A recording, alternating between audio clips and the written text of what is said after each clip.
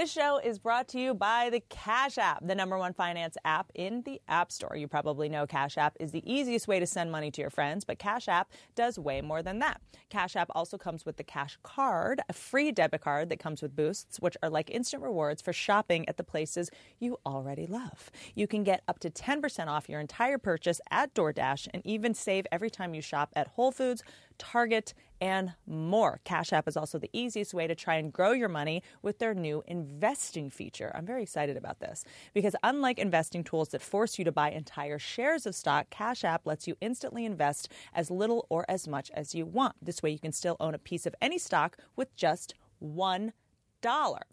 Brokerage services, Benton, can you say it?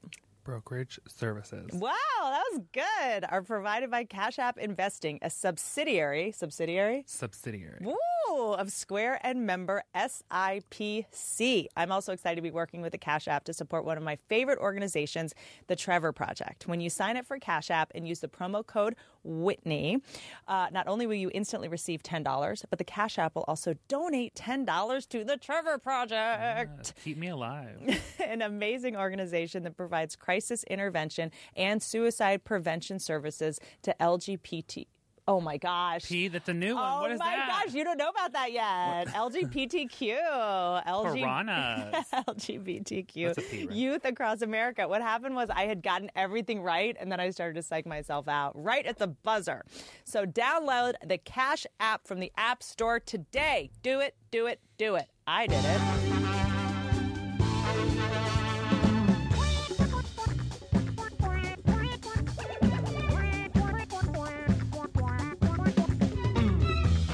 Coffee or water? I would love a coffee. Can someone make Dave a coffee, please? Thanks, Chris, Dave. Also, did one of our things just fall? Yeah. Okay, let's not deal with it right now, and let's get this rock star. Wow, and then what does that do? A fresh pot. That is if we want to pull something up while we're... Oh. You know what I mean? Yeah. While we're talking. Like, if you're like, who is Whitney Cummings? We can Google it. He can yell at us. What? And if you want to Google something, like Google Dave Grohl. Mm-hmm. David Grohl? Were you born Dave or David? I was born David Grohl. David. Mm-hmm. We can look shit up if we want to or not. Wow, this is fun. It's kind of fancy, right? This Yeah. is the new thing. Comedy is dead, so podcasting is all we have left. Bullshit. Well, TV is dead. How about that? Really? Kind of. So people just do podcasts? Well, I think... Oh my God, you want to hear something crazy? Yes. Are we already doing this? I think so. So... one of my old friends from Washington, D.C., who was a punk rock kid when we were punk rock kids, back in the 80s, he lived in town, and his brother was in a great band called King Face that were really awesome. Google it. And he went off to college and did stuff, and now he's the editor of Bon Appetit. What? Adam Rappaport. Whoa. Yeah. Whoa. And I did his podcast. And how did it go? It was great. Did you ever talk about food? Yeah, because I do barbecue stuff. Oh, I've heard about this. Yeah, and so... I've heard about this. So I wound up on a super foodie podcast. Do you have a green egg? I have many green eggs. Yeah. Is that... That's like if I'm just kind of hanging out doing stuff. Oh, that's not like a fancy one? No, then I've got like the big ones. Okay. Yeah. Have you ever done a barbecue competition? No. I feel weird about that. Why? Well, it's like having a drumming competition or something. Because you would win? No. It wouldn't be a competition if you were there. It's just it's subjective, I guess. I don't know. It's plus I'm, I do it sort of recreationally, and then I will cook for people sometimes. Sometimes I'll cater. Like I've got to cook next weekend for 1,000 people. For who? At the Harley Davidson dealership in Santa Clarita. Are you getting paid for this? No. What? I've never been paid for making food. Question. Yeah. Is being a good drummer lend itself to being a good barbecuer? Well, you get paid for that. No, I don't. It's the same. I have to be honest. Well, this is sort of part of what I talked about with my friend Adam Rappaport was that cooking and preparing food for people is not unlike making music and performing for people. Very true. They're very similar. Very true. In that the preparation in making a recipe or preparing something is not unlike writing a song and recording it and then serving as like performing. It's very fulfilling to watch someone get nourished by something you made. Not that I've ever had that experience. I think you might be the same in that when you go up on stage to go like do comedy and stuff, you want people to, you're there for them. However, I do think though, now that I've been doing stand-up for a long time, it hasn't lost its joy, but there's definitely more pressure. Like doing something I didn't get paid for or that people didn't buy tickets for, I feel like I would get that feeling back. Does that make sense? Yeah. Cooking for someone, I think, actually might be even more rewarding. Do you want to do stand-up at the Harley thing next I kind of do. Do you want to do that? I'll do a type 5 before your ribs come out. Sure. Wait, in Santa Clarita? Yeah. Isn't it on fire? I hope not. Not because of your barbecuing. No. I don't mean that. Yeah. That's terrifying. Actually, one of the first big things that I did, because I've been cooking for a long time, and when they had all those crazy Malibu fires, last year, I was watching it on TV, and I saw these evacuation centers, and I was like, oh man, I should go cook at an evacuation center. Oh, that's cool. But then I thought, the last thing they want to eat is some fucking smoked brisket. Like, you know what I mean? Like, go braised, smoke out their evacuation center. It's just not a good idea. So blackened cod. Yeah, this guy that used to run our website became a firefighter. Cool, my heroes. So, oh my God, they're amazing. So we went and we got in touch with him, and I made food and delivered it to like 8 different firehouses, fucking awesome, fire stations, and it was great. Yeah. But then I started doing like more and more stuff, like do something for the food bank, and then I'd auction it off so that I go cook for parties and stuff. And that is so rad. Did this start fun. Like when you had kids and had to start providing for little mouths? Like cooking? Yeah. Well, I've always been like a Virginia barbecue dork, but not like a serious one. Were you a crab guy? Oh my God! Like Chesapeake crab, dude? Me too. Absolutely. Me too. I got the best place. Where? Here? It's you can't get. I've flown blue crabs out here. That's on the a only G4 point of before. having. Like, I'm not kidding. I've flown bushels of crabs the out here. The only point of having money is to be able to fly on a Gulf crabs Stream because it's nothing the best. like it. It's my favorite thing in the world. My friends and I get in fights all the time because when we go get sushi and they get baked crab hand roll, when you grow up in the D.C. area, you've had a level of crab that no one else in the world can understand. There's something about it. There's something about it. We used to go to Ocean City, Maryland. Hold on, go to get jumbos. We used to go to get some jumbos down the ocean. Ocean City, Delaware, and we would get. My dad called it Crab America, and we would go crabbing. Oh, it was so fun. Yeah, I used to go back every year to Rehoboth. Were you a Rehoboth guy? No, I was an Ocean City guy. I was a Dewey girl. Oh, wow. I was Dewey, and then because we couldn't afford Dewey's Rehoboth. Nice. Dewey's nice now. Oh, okay. It was pretty sketchy back then. And then there was Bethany, which we stayed a couple summers. Yeah, which one was that? Bethany Beach was like between Dewey and Rehoboth. Okay. And then because Rehoboth was the most expensive one. That was the nice one. And then I graduated to Rehoboth. They have like nice restaurants and stuff there. See, I used to take acid. I used to like not go to school and take acid in Ocean City. I used to take acid on the boardwalk and go to Dolly's Taffy and just eat taffy on LSD. You go to the Sunshine House and get some dolphin shorts. Totally don't recommend it to anybody. And then go on the Gravitron. Did you ever go on a Gravitron? You know, they had this haunted house in Ocean City ages ago. It was called Morbid Manor, and it was at the very end of the boardwalk. I never went to that. This is like, I'm older than you. This is like early 80s or mid 80s. And so it looked like the Psycho House. It was like a haunted house. Uh-oh. It was the most terrifying. There's no way they could do it now. Like liability, there's no way they could do it because Time's you up would on walk the haunted house. and you'd walk in. First of all, you're in line for an hour, and there's this guy chasing people out of the house with a chainsaw. The whole time you're standing in line, and you're just like, oh, fuck, I'm not going in there. There's no way. Awesome. And then you go inside, and the first thing, you get into this room, and it's one of those spinny things where you stick to the wall, whatever they're called. Gravitron. In the thing, and so you get in that, and there's someone in the sitting in a chair in the middle, like, ugh. And then you run through the house, and people grab you, and then the only way out is to run through this room that's filled with all these like prosthetic bloody body parts, and a guy with a chainsaw. You have to get past the guy with the chain. Well, I think it has like a bike chain on it. He's not gonna like mutilate you, but you have to get past him in order to get out the thing. It was amazing. Do you think that haunted houses, they can still grab you? They can't still touch you. I think they can. Like, in haunted houses I used to go to, they would grab you. I feel like I just read something about this haunted house that they shut down. It might have been in Birmingham, Alabama, where, like, in order to go in, you have to sign, like, a 40-page disclaimer liability thing. Because, I mean, what fun is it if no one's going to, like, scare the Grab shit out of you? Isn't that why you're going in there? And what about that fucking Gravitron? I don't think it's there anymore because we used to get on and it would go and then you would stick to the wall and someone would always puke. Always. And the puke would go right back into your face. Yeah, that's not great. I can't believe that shit was legal. A lot of shit that we grew up doing, not legal anymore. They used to sell beer bongs in the stores on the boardwalk in Ocean City. And they were really cheap. They weren't good ones. They were really cheap. Yeah. And they had these, they would say, like, get bonged, like a neon funnel with a thing in it. I bought those, like, well into my 30s. I was buying those things. I used to, in D.C., we used to have lawn darts.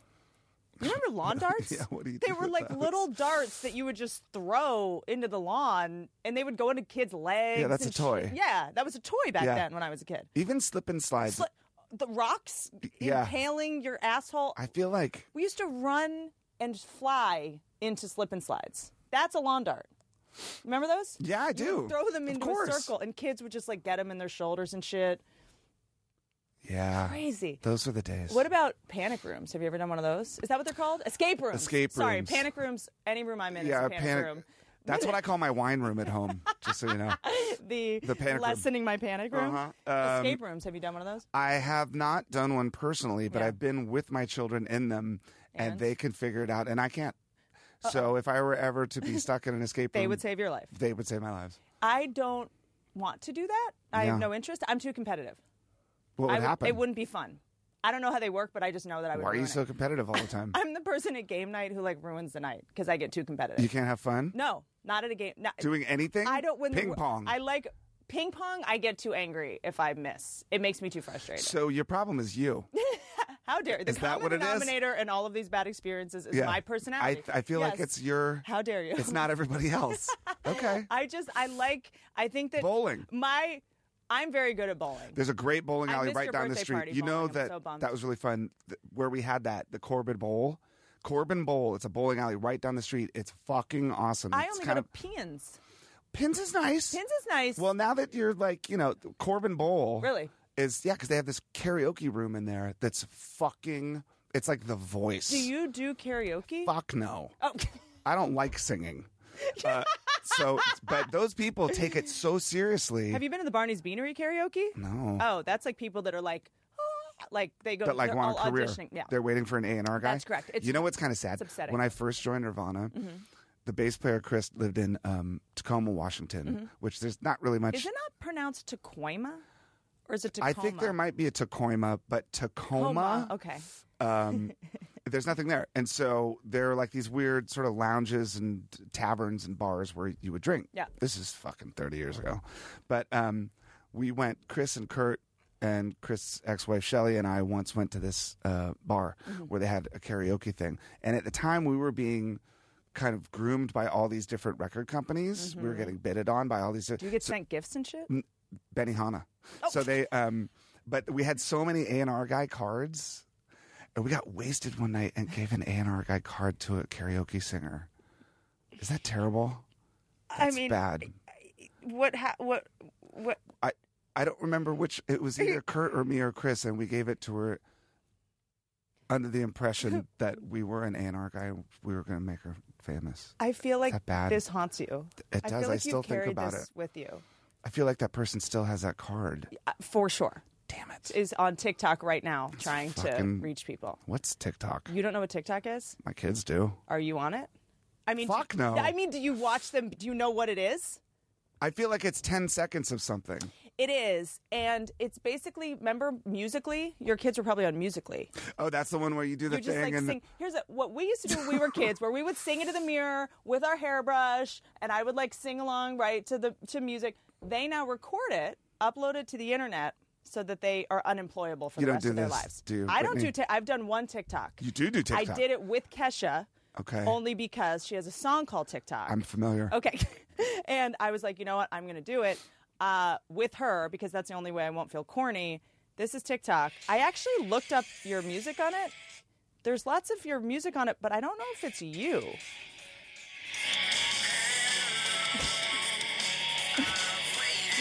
Oh my God, that's not me. I don't think so either. What is that? I was like, wow, Dave's really lost the magic. What the heck? I don't know. Are you getting paid for this? It's like the Revenge of the Nerds version. Yeah, who is that guy? You like it. You're jamming. You kind of like Weird. it. Do you like your music when you're not When singing? somebody else does it. But so do they have to pay for this, right? I mean, we probably have to buy whatever that was. I have no idea. You're about to get money from us just playing this on the podcast. And that's all I get? That's all you get. Yes. Great. That's Yeah, where's my essentially your fucking coffee, by the way? What's going on in here? Oh, yeah. I don't know. Benton is probably panicking. He's like, I'm making coffee It's for Dave fine. Grohl. Did you know Fresh about pots, the fresh coffee pots. that I told you about? The fresh pots? No, the coffee that they get out of civet poop. Oh, I didn't fucking click on it. I drank it once. Wait, where did At you find Harrods. this? Nobody could figure out the coffee machine in our house. Okay, then someone needs to go to Starbucks and get Dave Grohl a You know, I was goddamn kidding fucking about the coffee. I've had coffee, but if someone's going to Jesus Starbucks, Christ, someone is going to pick it up. We have Dave Grohl here, everybody. Pull it know, together. huh? We also have frozen coffee. Also, who's this guy? Are you shaking in your boots about this guy? Nope, I don't have a problem with that. Basically, people Don't know that guy. lip sync on TikTok. So that's TikTok. to your music or to anyone's music, and they do it for 15 or 30 Let me seconds. see yours. Come on. I've only done one. I know. Hold on. Okay, I'm getting it. I don't know how. Hold on, I'm too old for this. This is mine, so that's me. See, I don't do any of the. Right. And then you lip sync. I don't know what. And there's Kesha there's right behind Kesha. you. You know what I really want to do? What? Do you know? Okay, so I don't do Twitter and I don't do Instagram Why not? and I don't do Facebook. Why not? I don't know. I'm just like late in the game. I just discovered Amazon like 6 months ago. I'm not kidding. You were like going to the grocery store? Yeah, that's what people do. That's what people If do. I saw Dave Grohl at a grocery store, I'd die. Yeah, it happened. Really? Yes. You know they could just send it to your house now. I don't know if I'm comfortable with that. You were I like feel going weird. to Walgreens to get batteries.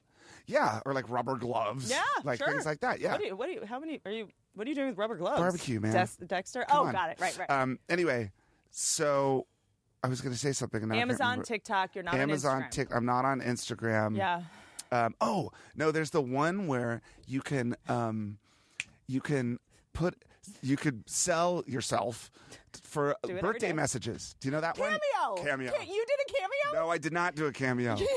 But I asked you to? know people that have had A lot of people do cameo it. messages. Literally, the only reason I won't do cameo right now is they publicly say the price of what I you love bought. you. We have more coffees coming. This is my my God, what is nightmare. this? We have to caffeinate Dave Grohl.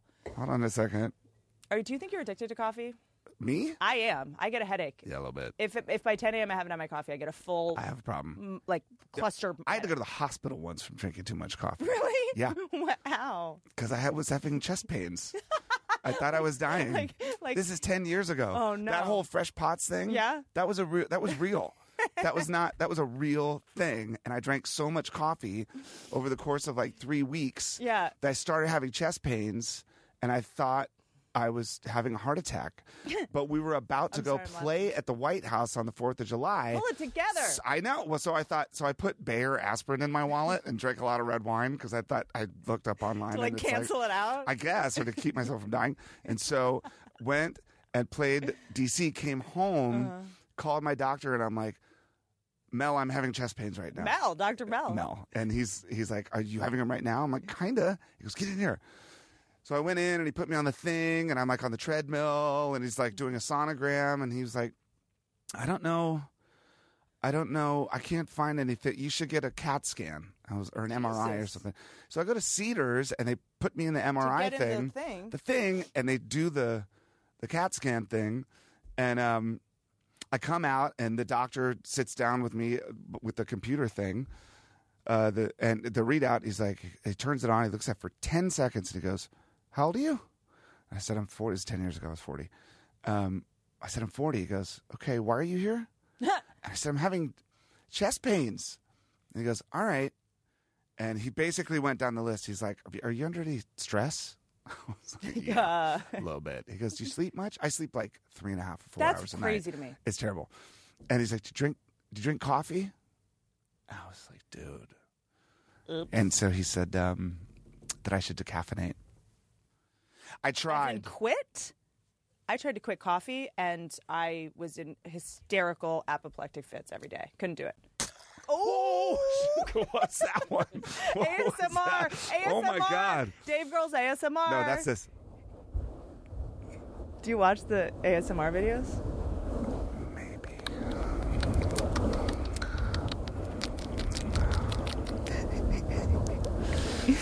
Can you lull us to sleep, Dave? I don't think so. This is kind of weird and gross. It makes me physically ill listening to ASMR. You know, I came home one night and my oldest daughter was in the living room asleep, and that was on TV. And so I walked in and all I heard was, I'm like, what the fuck is in my house right now? You know what I And like? it was a girl with a mannequin head. Brushing the hair. No, like massaging the. I guess it had a microphone on it or something, and it was just girls just like massaging this, and my kid was dead asleep. I'm like, this is fucked up, and I sat down and watched it for 45 minutes. No, nothing. No tingling. It's just kind of annoying. I don't know. I find it very annoying too. Yeah. I think makes me physically ill. It's disgusting. Like it's eating like that banana. Cars song. Mm-hmm. And he goes, "You kept it going till the sun," and you can hear him going. Like, are you eating a banana, Yeah, dude? he's a mint. Have some water. Yeah. Cottonmouth. Yuck. Banana. I have lots of questions for you. Okay. Do you have any questions for me? I'm just kidding. Can you No. imagine? Can you imagine? No. Let me get my own fucking podcast, and I'll ask you a question. You should. I should. That'd be amazing. You could have a cooking barbecue pod. Yeah, I just try to sort of hide from the world a lot. So is social media your nightmare? Well, I understand it could be useful when you want people to know stuff. Correct. So, like, if we make a song, Yep. then if we put it on there, then people will know we have a new song. I don't necessarily feel the need to tell everyone when I'm What you're having for taking breakfast? a shit or whatever. So, but I get it. I understand why people would. But it's not really my thing. Do you let your daughters on it? They are on it, yeah. And then what was the logic? Like, when did you decide they were ready? I'm terrified of being a parent for this exact thing. Yeah, it's, you know, I think everybody kind of finds their way in doing all of that kind of stuff. Has a lot to do with their friends. Has a lot to do with what they're interested in. It usually begins with a project. I'm going to do a project. Can I get an Instagram account? Because I want to do a project with horses. I want to have my own horse YouTube channel. It's like shit like this. It starts like that. Yeah. And then, and then you wind up in front of a mirror with a thong. I think is what happens. I don't know. So, yeah. I mean, is it, but YouTube, do you have to control what is watched on YouTube by your kids? Yes. You have to pay attention.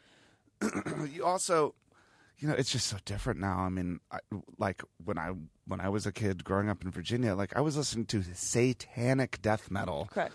And my nice public school teacher mom was just like, "Honey, could you turn it down a little bit?"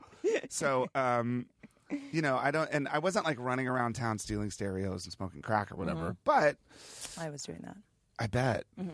In Georgetown. In Georgetown. Yeah. Rough streets of Georgetown. Oh my God, it's insane. Georgetown is fancy as shit now.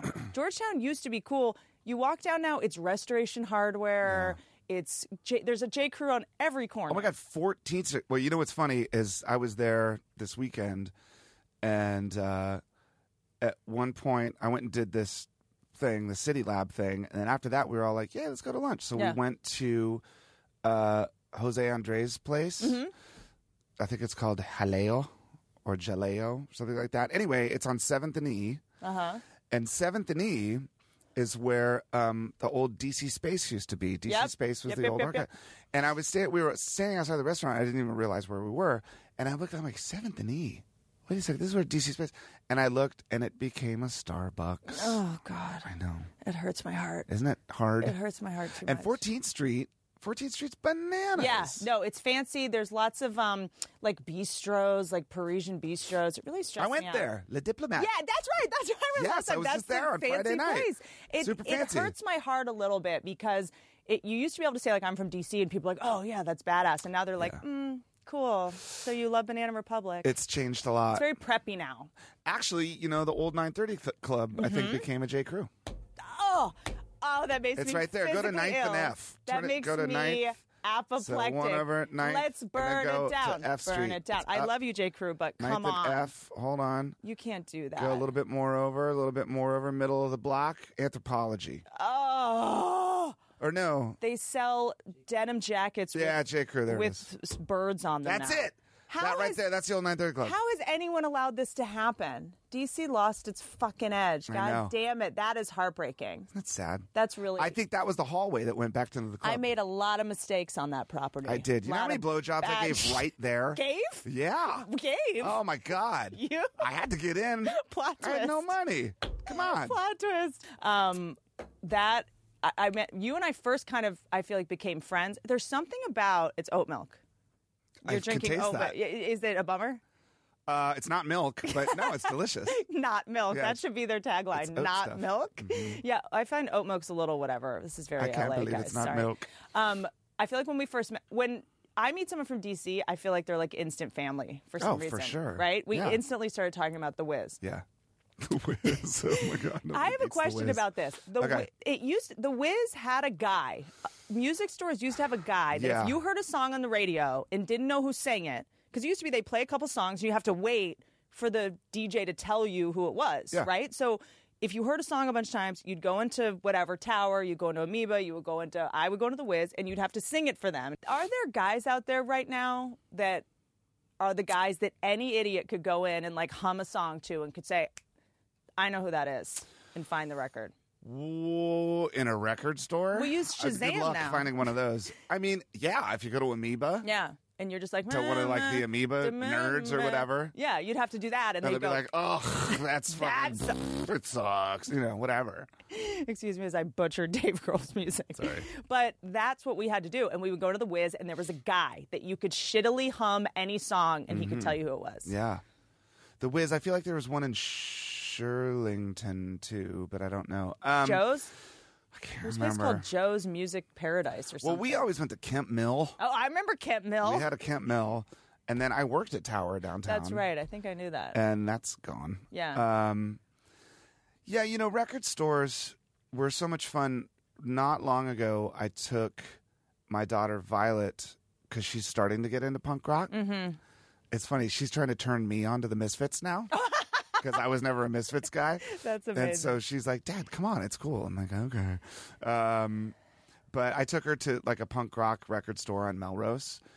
And it's like she knows what to do, but she was just like, she was blushing. She was so psyched to be in a record store. When you walk into a record store, is it just chaos? No, They don't go nuts? No, they hum me songs, and I'm like, oh, yeah, that's the Misfits or whatever. No, it's fine. Like, people, well, of course not. Like, if you work at a record store, the Yeah. last thing you want to do is recognize a musician. Yeah. You know? Oh, so they try to play it cool. Kind of. It's fine. Yeah. But watching her in a record store, it was so fucking cool. And I was trying to like tell her like, oh, this band's cool. Let's try this band, and she doesn't want any of that. Bad shit. brains. Exactly. Bad brains. Yeah, she doesn't.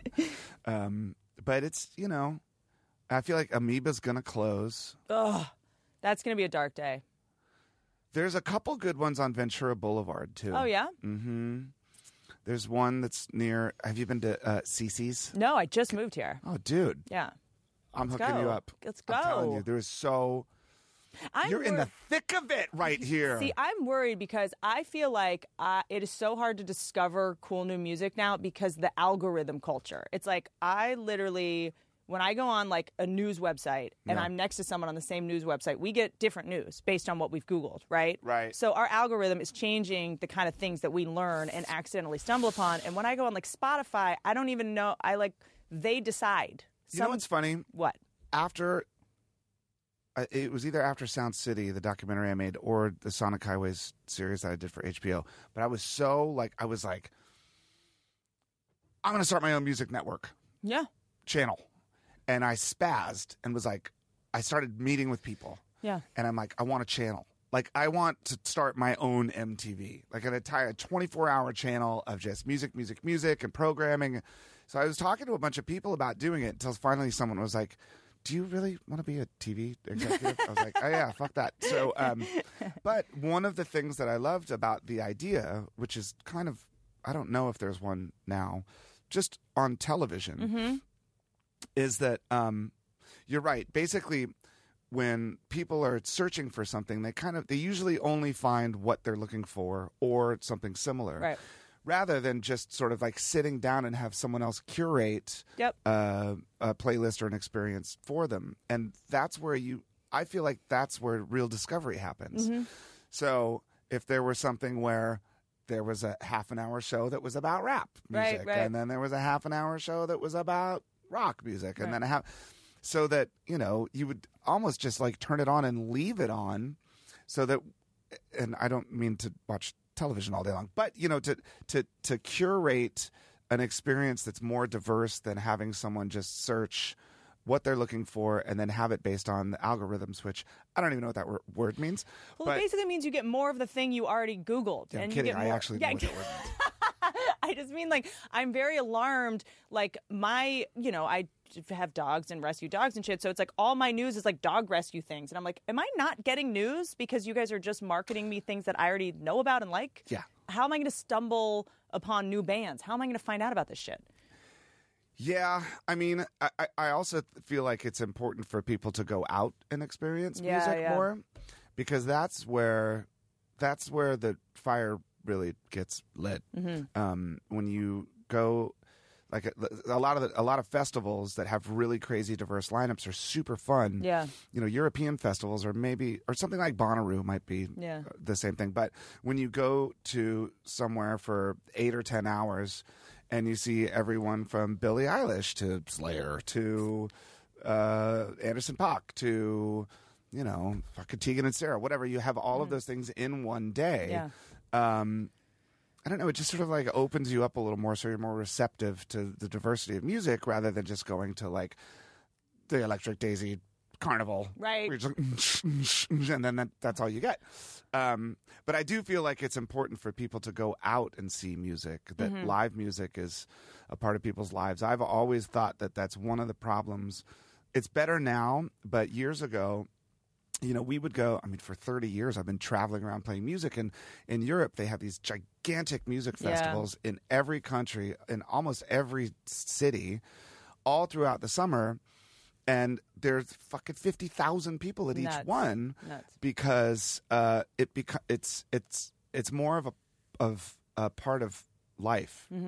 And music is kind of more a part of general consciousness. I was just talking about this at that City Lab thing I did the other day, where the more that you promote music and the more that you make it a part of people's lives, there's more joy and there's something beautiful about having music in your life every day. But it also it's inspiring for people to go out and see musicians actually playing on a stage. I say the same with comedy. You've got to see it live. That was when Adele started getting huge. Everyone was like, she can really sing. Yeah. And I'm like, finally, there's someone that can really fucking sing. Really? Like, she can really sing. She's fucking amazing. But to me, it was like, wait a minute. Yeah. It's that, like, is it just because she can sing and no one else can? Because everyone's being auto-tuned, or just that you have to go live to make sure that people are really like as good when you see someone that's just kicking ass, like someone that can fucking lay it down for real. It's moving, and it's really inspiring. You're like, oh God, their life is worth living, and human beings are real. This is great. A high. I mean, it's when I would go see shows as a kid, you would get high off of music and going to see live shows. At Trax? Is that where you were? Trax? Oh, God. What was Trax? I blacked. That was fucking ghetto. What, did Ian know what that? You knew what it was. Everybody knew what Trax was. Okay, good. I went there like twice. Oh, I went there. I was like, fuck that. I went there many times. What would you do there? It was raves. I went to a lot of raves. I was a rave kid. Okay, can I ask you questions about drug use? Sure. Okay. Do you do drugs? I don't do drugs. I didn't do a lot of drugs, but I did start early, the drugs that I did do. So in D.C., Love Boat. You smoked Love Boat. I smoked. I don't even know what Love Boat is. You know what Love Boat is? Not really. I know the show. I probably did it. What is it? Love Boat was like really specifically Washington, D.C. Oh, shit. Love Boat was PCP. Oh. But in the mid-'80s... Yeah.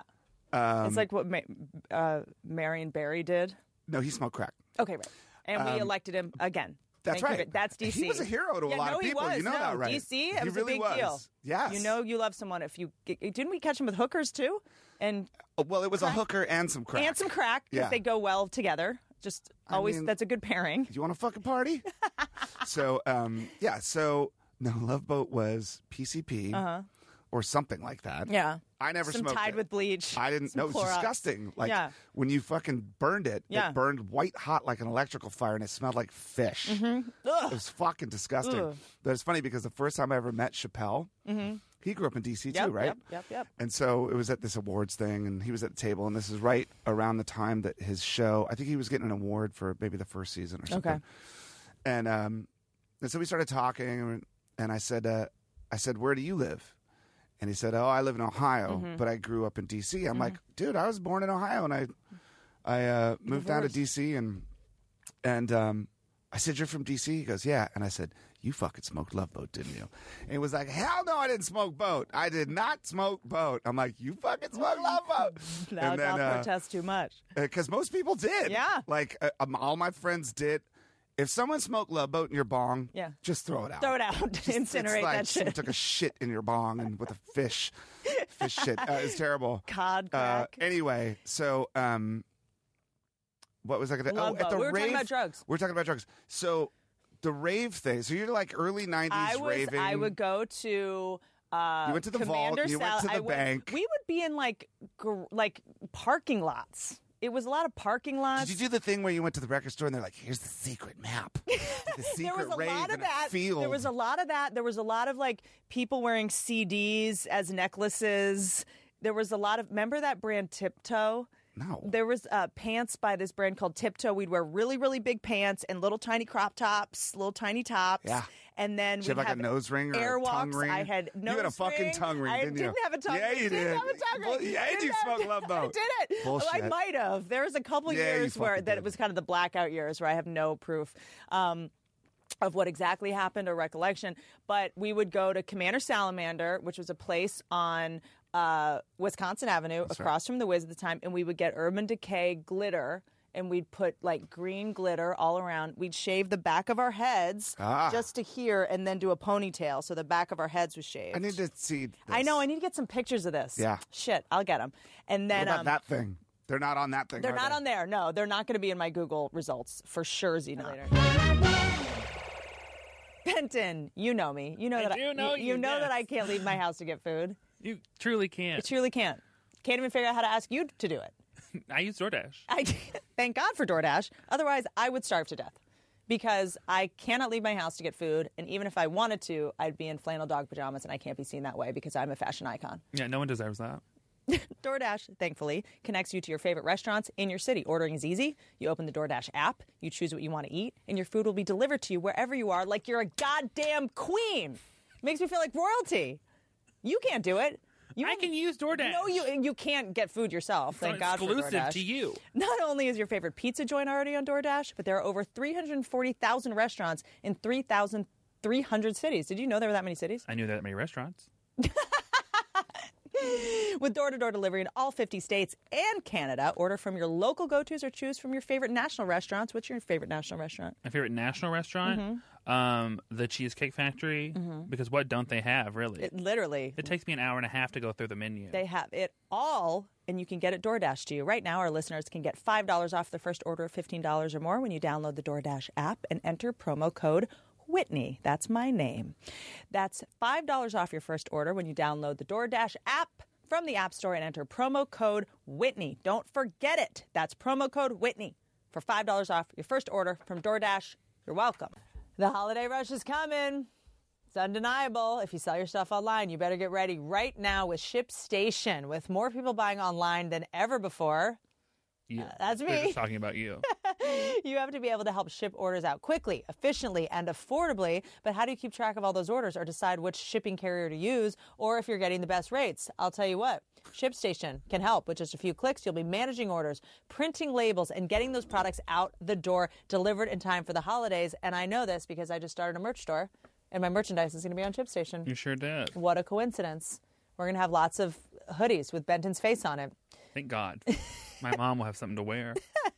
No matter where you're selling, if it's Amazon, Etsy. I have some people on Etsy that need to use ShipStation a little more effectively because I don't get them, and it takes 4 months to freaking get them. So I'm going to start sending passive-aggressive DMs with this ShipStation ad in it to the people that sell me these shirts. ShipStation.com brings you all your orders into one simple interface, making them really easy to manage from any device, even from your cell phone. They offer discounts.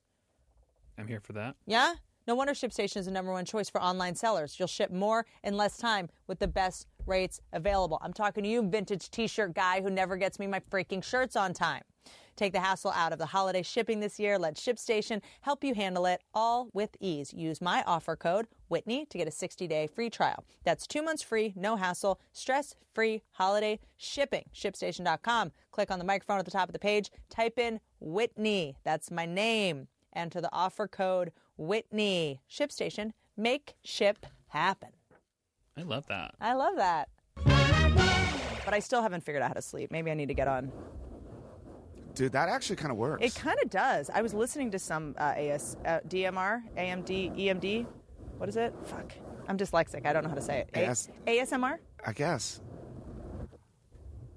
See if we can try to get Dave Grohl to fall asleep. Okay, now I'm kind of into it. No thanks. I don't know. I have a big question for you. What? About music right now. Okay.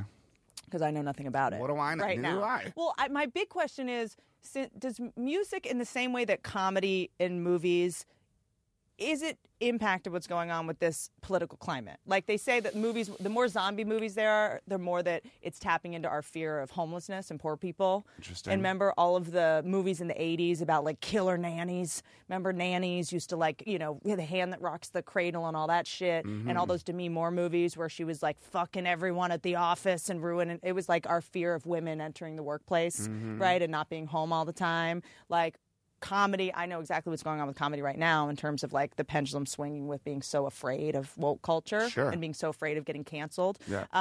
Is that happening in music? I don't know because I don't pay enough attention to like what's going on in modern popular music. Yeah. But you're right, things are cyclical. I feel like, you know how the music industry sort of works. The music industry, from what I understand, changes every day. Okay, I'll give you a good example. A long time ago, there was a website that was called, I think it was called hitssongscience.com. And there were these mathematicians that came up with a mathematical formula Whoa. to determine whether your song was going to be a hit or not. Whoa. So they would assign it a formula based on its tempo and time and key and whatever. So your song would have like basically a number, right? And then they would throw it into their system, and it would come out. The readout almost looked like stars in the night sky. So each song is like a little star. So you're looking at this readout, and there's like stars everywhere, but there's these clusters of stars that almost look like little galaxies. And so those were, I think they called them like hit clusters or something. If your song fell into one of those clusters, then more likely than not, it would become a hit. Whoa. The only reason being is because it shared the same formula as a lot of other songs. So what that means is when something becomes popular, you wind up getting a lot of stuff that sounds just like it coming behind it because that's what's popular at the moment. So it could be a tempo. That's the thing that drives me crazy about popular music is that once someone gets like a song that's got like a beat, then all of a sudden that's everything the only sounds like if that. I have to hear the for every song for the last 3 fucking years. Yeah. As a drummer, I'm like it's like Calming you down. I'm so fucking pissed off about that beat. No, but it's like, there's just more out there than that. So I think what happens when something becomes popular, I don't know if you consider it relevant, but then everything sort of gravitates towards that. and basically that just determines or dictates or influences everything around it. Mm-hmm. Just because the music industry, they just want to sell records. Yeah. They just want your song on the radio. They just want to make money from publishing, and they want to do shit like that. So, it's the stuff that's kind of off the beaten path that I get into. And I think that those sort of things might be a little more influenced or inspired by life rather than just like an industry thing. Like, a good example is Billie Eilish, and I've talked about her a million times because my daughter is obsessed with her. I mean, the thing that I think is so exciting about that, her explosion in popular music, is that it was based on something real, and that real thing was the connection that she had with people like my daughter. Mm-hmm. And so her lyrics are real and heavy and dark and very emotional. So authentic. Like, my kid's not gonna get that if they turn on a fucking Cardi B song. Mm-hmm. I'm sorry, but it's just not the way it is. Mm-hmm. I mean, Cardi B's awesome and fun to dance around to, but if you're looking for a real, like, deep emotional connection, it's, Billie Eilish really has that. Yeah. And those are the things that really kind of spawn revolutions, like musical revolutions, because it has less to do with the radio or the industry and stuff. It has more to do with a real connection with listeners. Would Billie Eilish have happened without YouTube? Could she have? Well, that's a good question. Yes! Did you hear that? It's debatable. Mm-hmm. I think that... would they go, we need you in a crop top, and we need you in a mini skirt, and we need you, Yeah, but she'd say no. Yeah. She'd just say, fuck you. There's no way. But, I think that there's this like new model of independent distribution, which is SoundCloud and shit like that, which is great. Mm-hmm. Like, a lot of the stuff that I listen to because of my 13-year-old daughter, who's super fucking hip. And she finds a lot of stuff on SoundCloud. Mm-hmm. So that's where she found Billie Eilish a year and a half or 2 years ago.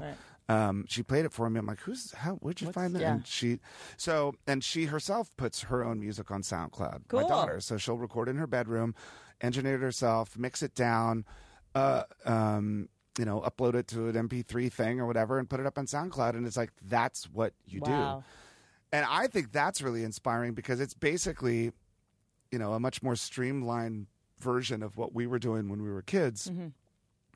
In that there's nothing between you and the listener. It's just like, hey, I've got a song. And then you go make a little record and then you sell it out of your car or whatever, right. Same thing. Because there used to be a lot of gatekeepers in music, right? There used to be like 15 old dudes that had to say, yes, you can do this. Yes, and so if you're lucky, you can get around that, avoid that, and that's where I think the real shit happens. And I still believe in the idea that that you can write and record songs in your bedroom, right, and then go out and perform them on stage in front of people. And the more you do that, the more people will show up. And if it's really great, people start to listen. And I mean, I remember like Alabama Shakes, like watching that band, like go from, I would see their name on the bill, like at 1:00 in the afternoon on a side stage of a festival. Mm-hmm. And then 2 years later, we'd be back at that festival and they'd be headlining the side stage. And then 2 years later, we'd be back at the festival and they're right before us or something. And then 2 years later, we're in the same category at the Grammys, and they win the fucking best rock song. But it's because they fucking did the work, and I think it's really important. That's what happens in comedy, which is sort of like, can you get famous at 21 from YouTube? Yes. Should you? Maybe not. I wouldn't want anyone to see any of my comedy from when I was 21. I saw you do stand up once. When? About 7 or 8 years ago. Oh God! I was at my cousin was doing stand up the same night you were. His name's Tim Hanlon, and he was doing stuff. It was at the Comedy Store. Really? And I think you just kind of popped in and did a little thing. It was like working on new shit, just bombing. It was fucking hilarious. You did the thing about like, did midgets have night vision? That whole thing. I'll never I don't forget think we it. can say midget anymore. Oh, sorry. You said it that night. Shit! That was 7 years ago, and it's not on Twitter. Sorry. I deleted all my own tweets. Okay. Oh, the You Google. can edit your own How fucking when thing. you Google things, the auto thing. Oh, Right. yeah. I think I was practicing like a late night set or something. It was really funny. Oh, God. Thanks. Well, this goes back to the conversation about kids having their own Instagram pages Yeah. because, like, you know, you have to live with the consequence Yeah. of what winds up in the fucking inner sphere. I'm terrified. I'm literally terrified of having kids because of this shit. Yeah. Yeah. But Oh, there's lots of other reasons to be terrified of it. having kids. Yeah, that's Do just they one. get hurt? Kids get hurt? Yeah. Oh, yeah, all the time. Don't you worry about that? Every fucking minute of every day. I'm living in That is constant my terror. Oh, yeah. No, I will never relax again. It's just constant. It's like Ever. whack-a-mole. It's a million things in my life. How's your I will leg? never. How's my what? Leg. It's good. A lot of people have questions. I did a "Do you have questions for Dave Grohl" on my Instagram, and Okay. and a lot of people from Des Moines want to know how your laryngitis is. How am I? Oh, because I had to. Yeah. Mm-hmm. Well, you know, I used to smoke, Yeah. and I stopped smoking. Was And, it hard? Well, I stopped smoke. I had another injury where I fell off stage again. I had to have surgery on my arm. And, Oh, shit. Yeah, this is right after my birthday, and I thought, okay, you know what? When I'm done with the surgery thing, I'm just going to stop smoking. I've had a couple cigarettes since then, but that was I was losing my voice a lot. I think because I was smoking so much, and Singing. Yeah. Well, screaming for 3 hours a night. That's real. Do you have like a voice thing, like coach in the whole thing? No. Because you're supposed to take care of your vocal cords. If I you don't- get those nodes, you're fucked, right? Yeah. I don't have them. Really? Yeah. I go to my guy, and he's like, you're lucky. Mel? Different guy. Joe. Joe and Mel, Yeah, the Joe. medical team of Those Dave are my Grohl. guys. Did you do patches? The patch? No, I or just the fucking gum? stopped. Really? You could just stop. you know? Really? Yeah. Fuck. Like, did you smoke ever? No, I didn't smoke. I Okay. did vape weed a little bit a year ago, and I got bronchitis, and I was like, this isn't right. And I was on vocal rest on the tour. Buffalo, sorry about those shows. I was on vocal rest for like 6 months. Wow, so I shit the bed in Des Moines, huh? No, everyone was Yeah, everyone was I did. really Des Moines. Damn. No, do you want me to read the questions? People were like, he drummed in Des Moines, and I cried. He wasn't able to sing, but he was able to drum and tell him thank you. Oh, actually, we know this is one of the great things about Foo Fighters is that our drummer, Taylor, has a beautiful voice, Yes. is a great singer, has his own band where he plays drums and sings at the same time. So if my voice is gone, I just turn to him and I go, dude, just sing under everything I'm singing tonight. And he'll sing every word of the whole, he'll save my ass. It's No, happened more people than were once. actually, I don't know if this is good news or bad news, people were like really thrilled that you drummed instead. Right. And many people said they cried. That's weird. A lot of people have questions about your hair also. Okay. You are an aberration, in my opinion. Thanks. You're what I haven't told you why yet. Okay. I remember meeting you and going, oh shit, I have no excuse to be emotionally fucked up because I had this narrative in my head that was like, in order to be a great artist, you have to be a little bit fucked up or broken or maladaptive. And then you ruined that. Sorry. Because I know. You owe me an apology. Fuck. Because you are so, everyone's like, how is he so like normal and humble? Well, okay, first of all, I think just as fucked up as everybody else. I don't know. Yeah. I mean, I have you my hide it well if I you have, do. I do. Yeah, really Yeah, well. really good.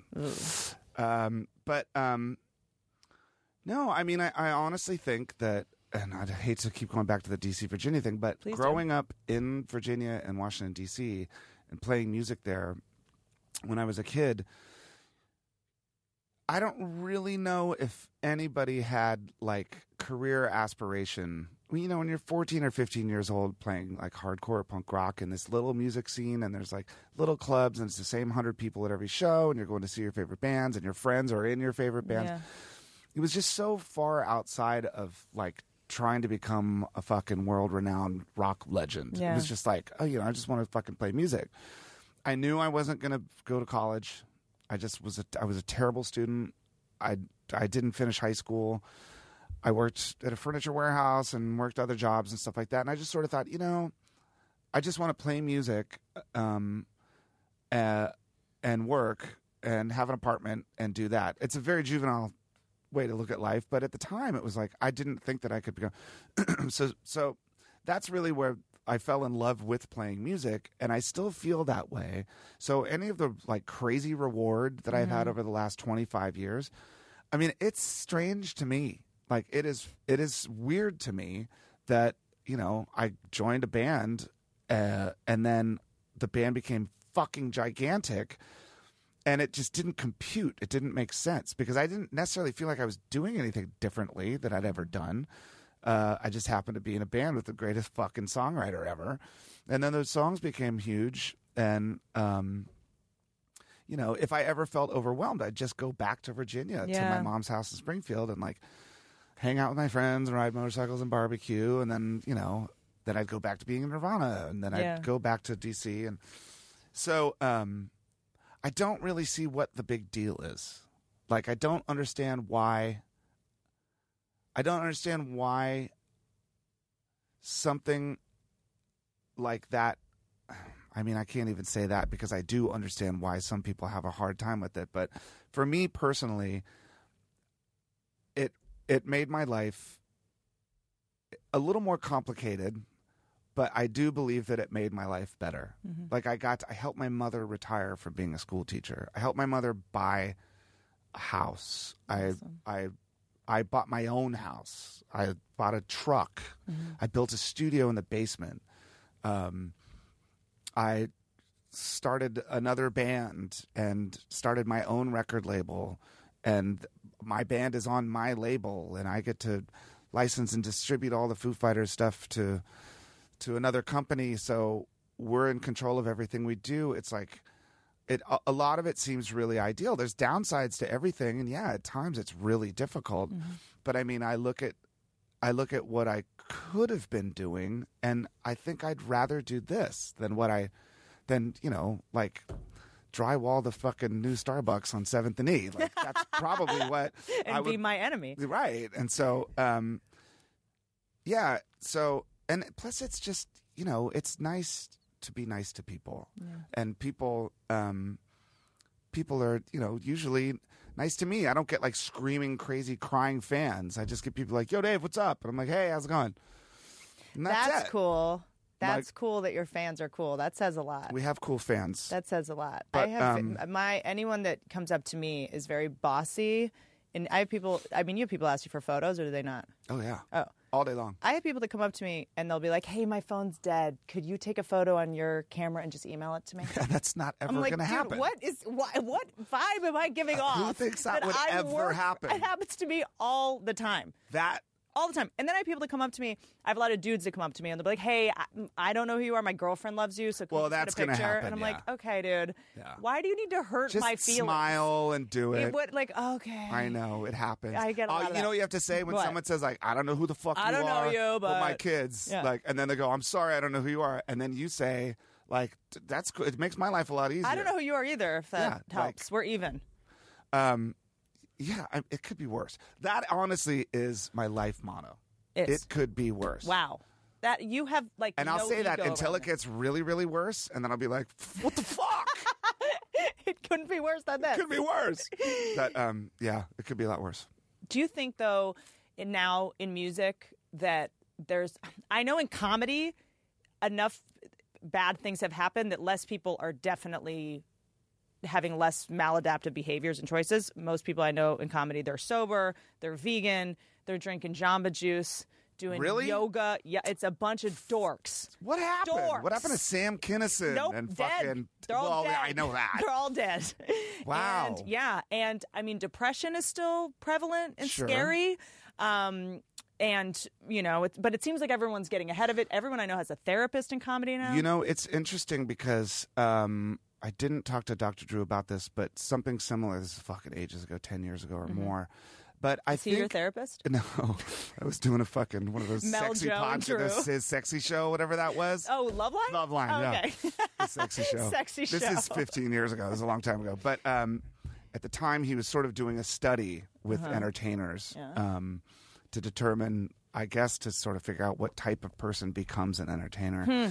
I think it's the same. A lot of musicians and a lot of entertainers. Mm-hmm. I think that maybe their motivation comes from a place where there is a lot of emptiness, and they seem, they feel the need to kind of, I don't know, do whatever they do in order to repair that. Get love at all costs. Yeah. Yes.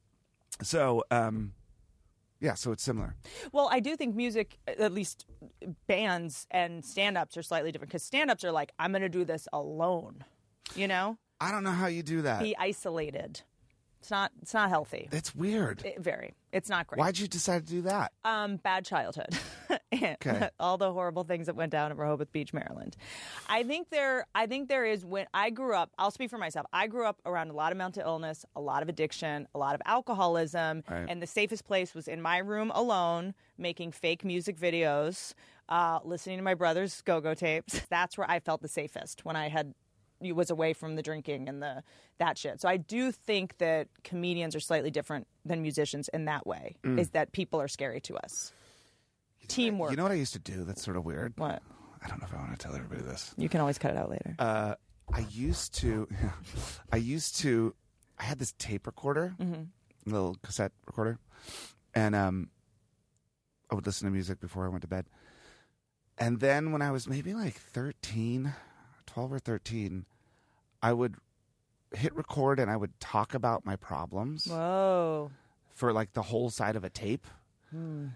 And then I would rewind it and listen back and fall asleep listening to myself talking about my problems. When's the last time you did that? Fucking when I was 13. Isn't that weird? That's kind of like a genius therapy. I don't know why I did it. Well, I do know.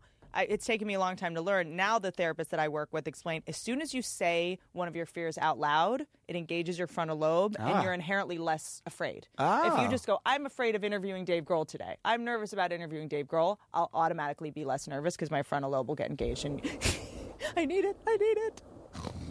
See, it works. And then you stop producing cortisol and adrenaline. So you must have known that at an early age.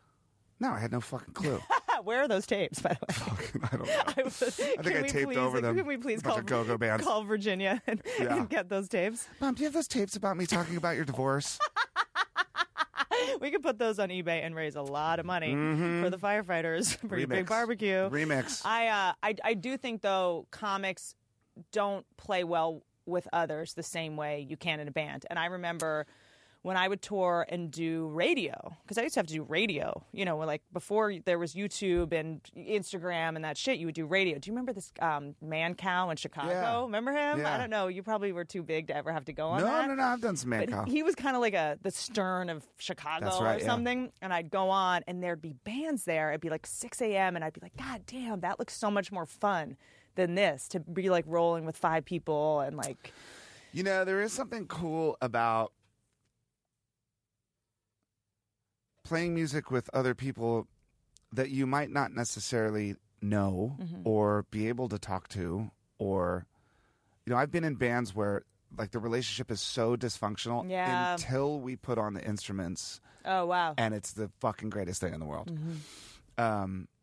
Because in a way, I mean, it depends on what kind of music you're playing, but you do communicate musically with each other. And so sometimes you connect with a musician musically more so than you would personally. Yeah.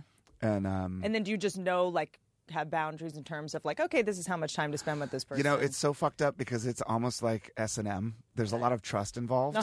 And so it's do you have a safe word? Yes. Stop! Fresh pot! Ow, ow, ow, ow, ow! No, it has a lot to do with like my friend Josh Homme, who's in Queens of the Stone Age. When we play together, it's like instantly great.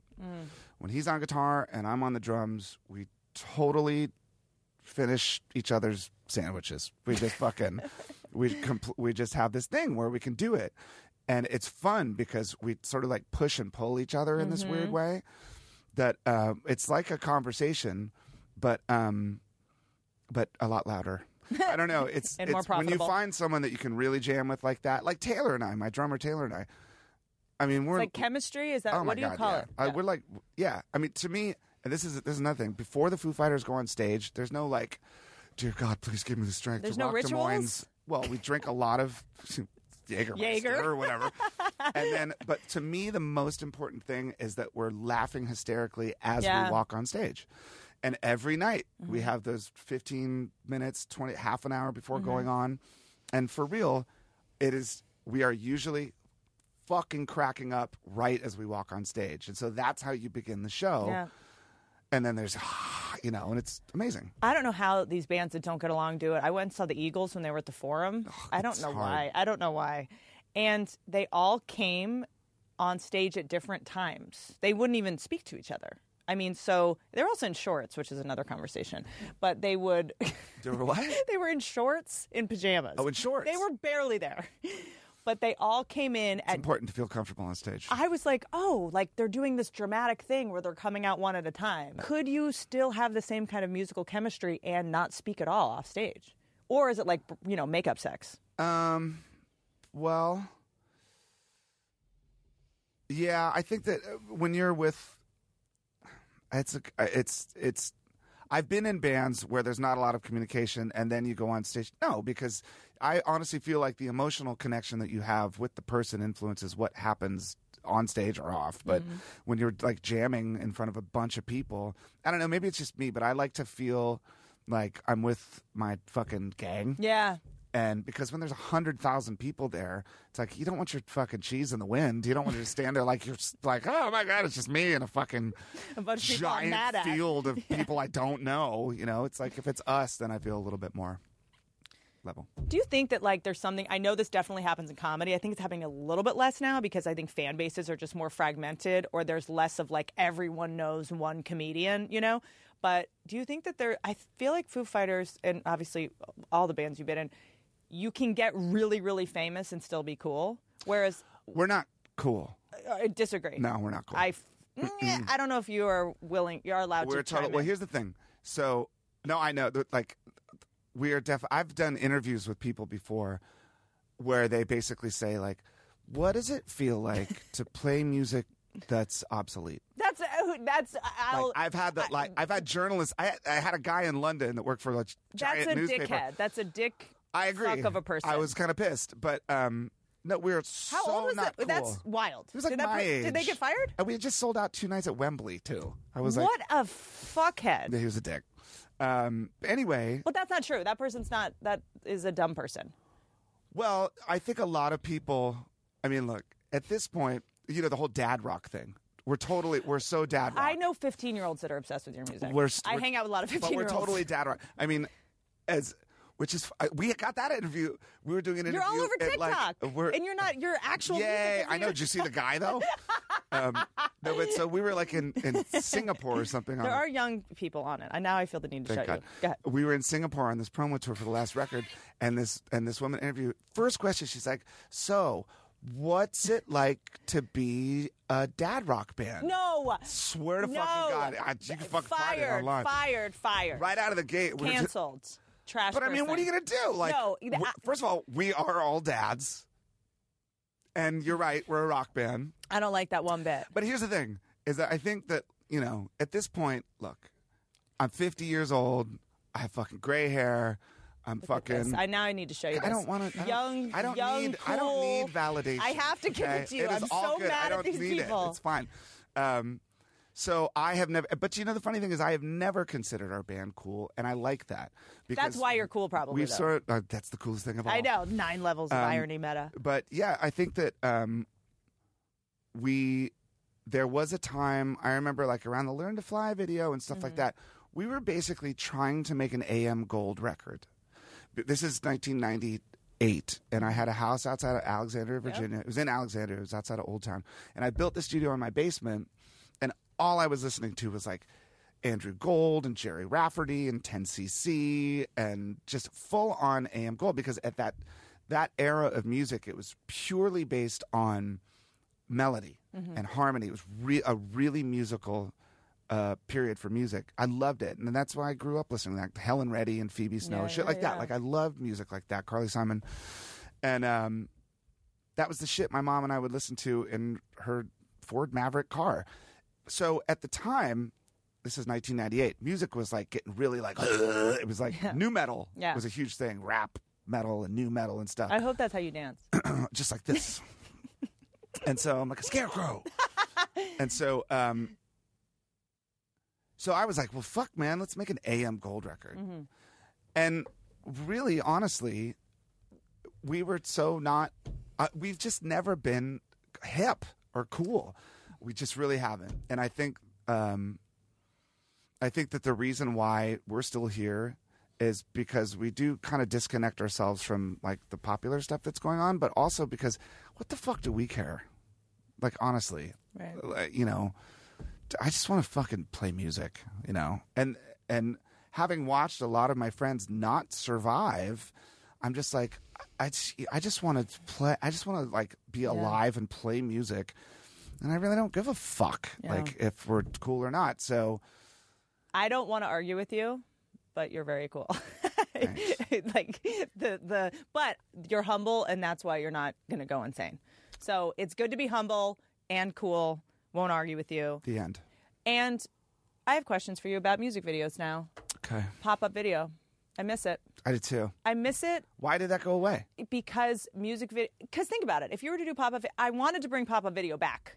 I was going to ask Doug Herzog about it, but would pop-up video now just be like, boom, this was CGI. Boom, we did this in post.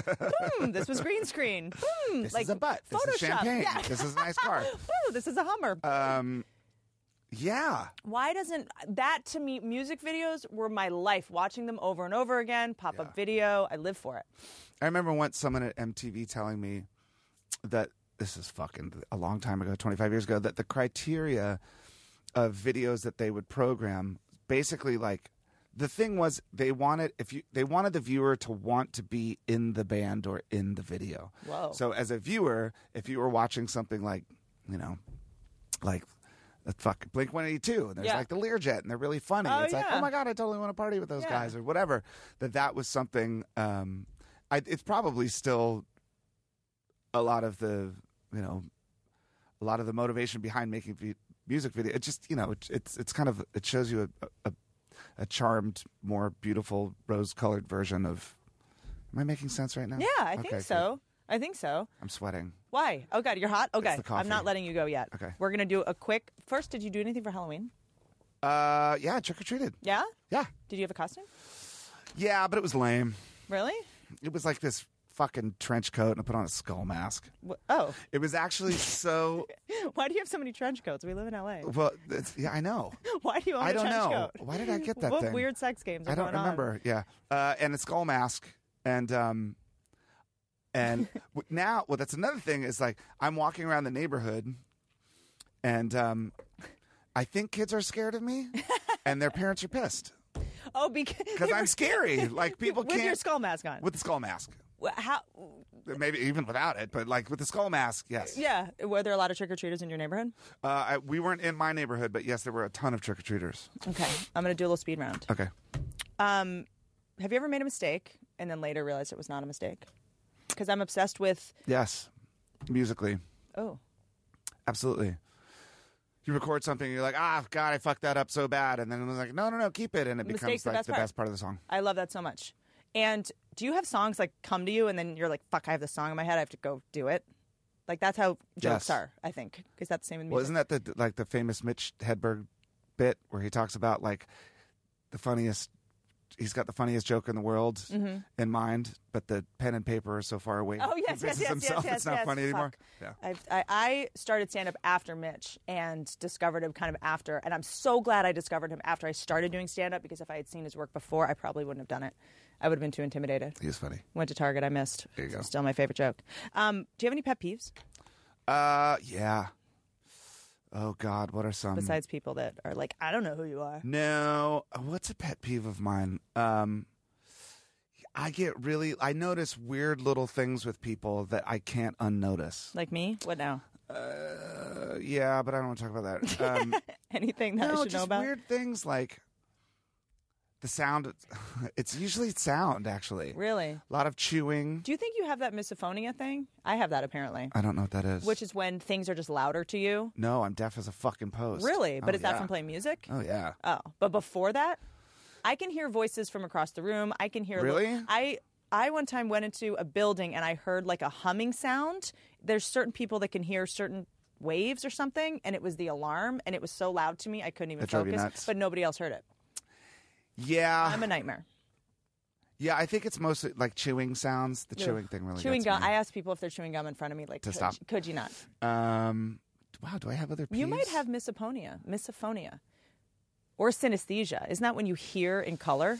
It's when you see music? It's kind of when your wires are crossed. I do have that because I don't read music, but I can hear a song and I imagine the arrangement like in shapes in my head. Oh, wow. So, whoa. So I can memorize arrangements really easily and parts because I kind of see them. That's wild. Yeah. Is that called synesthesia? Or is that I don't a different know what thing? that is. Just genius madman? I wouldn't call it that either. I don't know what it is. I think it's just a drummer that doesn't know how to read music. I'm really big about talking about gifts because I like giving gifts. What's the best gift you've ever gotten? Or a good one? The best gift I've ever Like, what do you get received. Dave Grohl? And I'm big on how to shop for dads. Like, what to get. You know what a good one is? Tell me. The Japanese toilet. Whoa. Like the ass blasting fucking. Oh, with the bidet? With the bidet. Whoa. That's a big one. Whoa. Yeah. You want to get a guy. It's not really a guy thing. I don't or maybe it is. I think it is. Let me tell you, I got one as a gift. Game changer? I just shit in it. I don't use the other stuff. I don't know. It's got like a big control panel. But doesn't it put water up on your tush? If you ask. But like you can like make it like oscillate. Really? Oh, yeah. Oh, wow. Like water pressure. Add to You cart. could have it just like. You could Just like punish yourself? Yeah. You could do that. I didn't know that. Yeah, How many times a day are you using this thing? To shit? Yeah. How many times a Like day do once? you shit? I don't know. 1.5? You don't think shit once a day? I think you're supposed to shit more than that. No, you're not. Yes, I think you are. Are you? I think so. Okay, maybe I do shit We more than once. gotta talk about your fiber intake. Okay. How do you take care of your mental health? You really don't need to. You're the Music really does help. Yeah. It really does. Writing helps a lot. Yep. What do you write on? I write on paper. Pen and paper? Yeah. Wow. That's actually. Who are you? The fuck happened to you? I'm from the future. God. I usually write in Microsoft Word. I wouldn't even know how to open that program. You don't. I'm practically Amish. I'm You not are kidding. like a Luddite. I can't. I just don't. Right. I can engineer like a recording session. Yep. In Pro Tools. Do all the things. GarageBand. Yeah, like I'm all good with that. But when it comes to any other level of computer savvy, I just can't. I think it loses some soul and emotion when you're on a computer. Yeah, I mean it's weird though. The other day I actually did type something out on my phone, but I also have like little phone notes. I should play. Yeah. This is what it sounds like. Ding ding ding ding ding. Hold on. This is what it sounds like when you come up with ideas for songs, and you're just humming them. In your voice notes. In my voice notes. Oh my gosh. I know. Hold on. Let's see what we got. Dave Grohl voice notes. Hold on.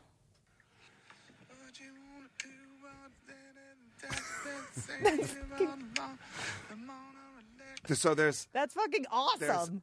These are all your voice There's notes? 120 of these. I have them, and I'm too embarrassed to play them for you. Because mine are like jokes. Mine are like, I have a black hair growing out of my chin. Insert joke here. Wait, really? I just put like premises down. Hold on, there might be. That's fucking awesome. And then you go into the studio with it? Oh, then there's actually some instruments. If I come up with an idea. So you haven't written that down? Well, I can't write it down. Mine's too embarrassing. I can't read music. Mine are like going on stage Let's hear it. at comedy clubs. Come on. You may have seen her on her own show called Whitney. She's the creator of Two Broke Girls. You record other people talking about She you? has her own stand-up special. That's fucked up. No, that's not. I You are fucked up. I know how you talk about how you're fucked up, but you're really. Hate it. Can't listen back to it. Then why did you even record it? My biggest nightmare ever is that I used to have these. If you put them in your iTunes, is that even still a thing? Is iTunes still a thing? I don't know. Apple Music? I don't know how it works. Tidal? What are we doing now? There used to be iTunes, and your voice memos would go in with your music, right? Your music library or whatever. Yeah. And I remember one night I was on a date with a guy, and we came back to my house, and we were hanging out, and we were like maybe going to make out, and it was on just random. Oh, no. And one of my like It's all stand-up, fucking- I was like, "Hey guys, what's up with squirting?" Like it was just something so embarrassing, and I was just like, "Well, there goes that. There's That's that. over. That's that." No bigger game killer than my nasal ass voice coming on." You know what? How about this? How about you don't listen to yourself? Why don't you go like do a show and walk away thinking I just kicked ass and just kind of believe that you just kicked ass? Not be in a shame spiral in the car? Yeah. I don't know what that would be like. Yeah. I don't listen to live recordings of my band. I only do that when I'm working on new shit. And also, I think that when you know you're recording, you put too much pressure on yourself and you're inherently not as free and as fun. So it's never as good. And then when I don't record, I'm like, fuck, that was a good show. Oh, right, I shouldn't put myself under a microscope. Shouldn't record. And I should just be in the goddamn moment. Yeah. And these are in the cloud somewhere, and someone's going to hack them and ruin my career at some point. And Jägermeister. And Jaeger. What else, Dave Grohl? What else do we need to know? This is your fucking show. I don't know. I want to talk to you forever. You done? No, I'm never done. I'm never done. Last question. Fuck. Last one. What do you got? What do you think? I'll give you two more. 2 more questions? Just keep going. What time is it? I mean, I'm not, where do you have to be? I'm making a fucking record right now. You have to go to the grocery store? No, I have to go make a record. Go pick up some batteries? Yeah, just hang out fucking shopping all day long doing podcasts. Do you do it in your... Oh, we didn't talk about the other podcast you're on. Oh, you're on the Bon Appetit podcast. Yes.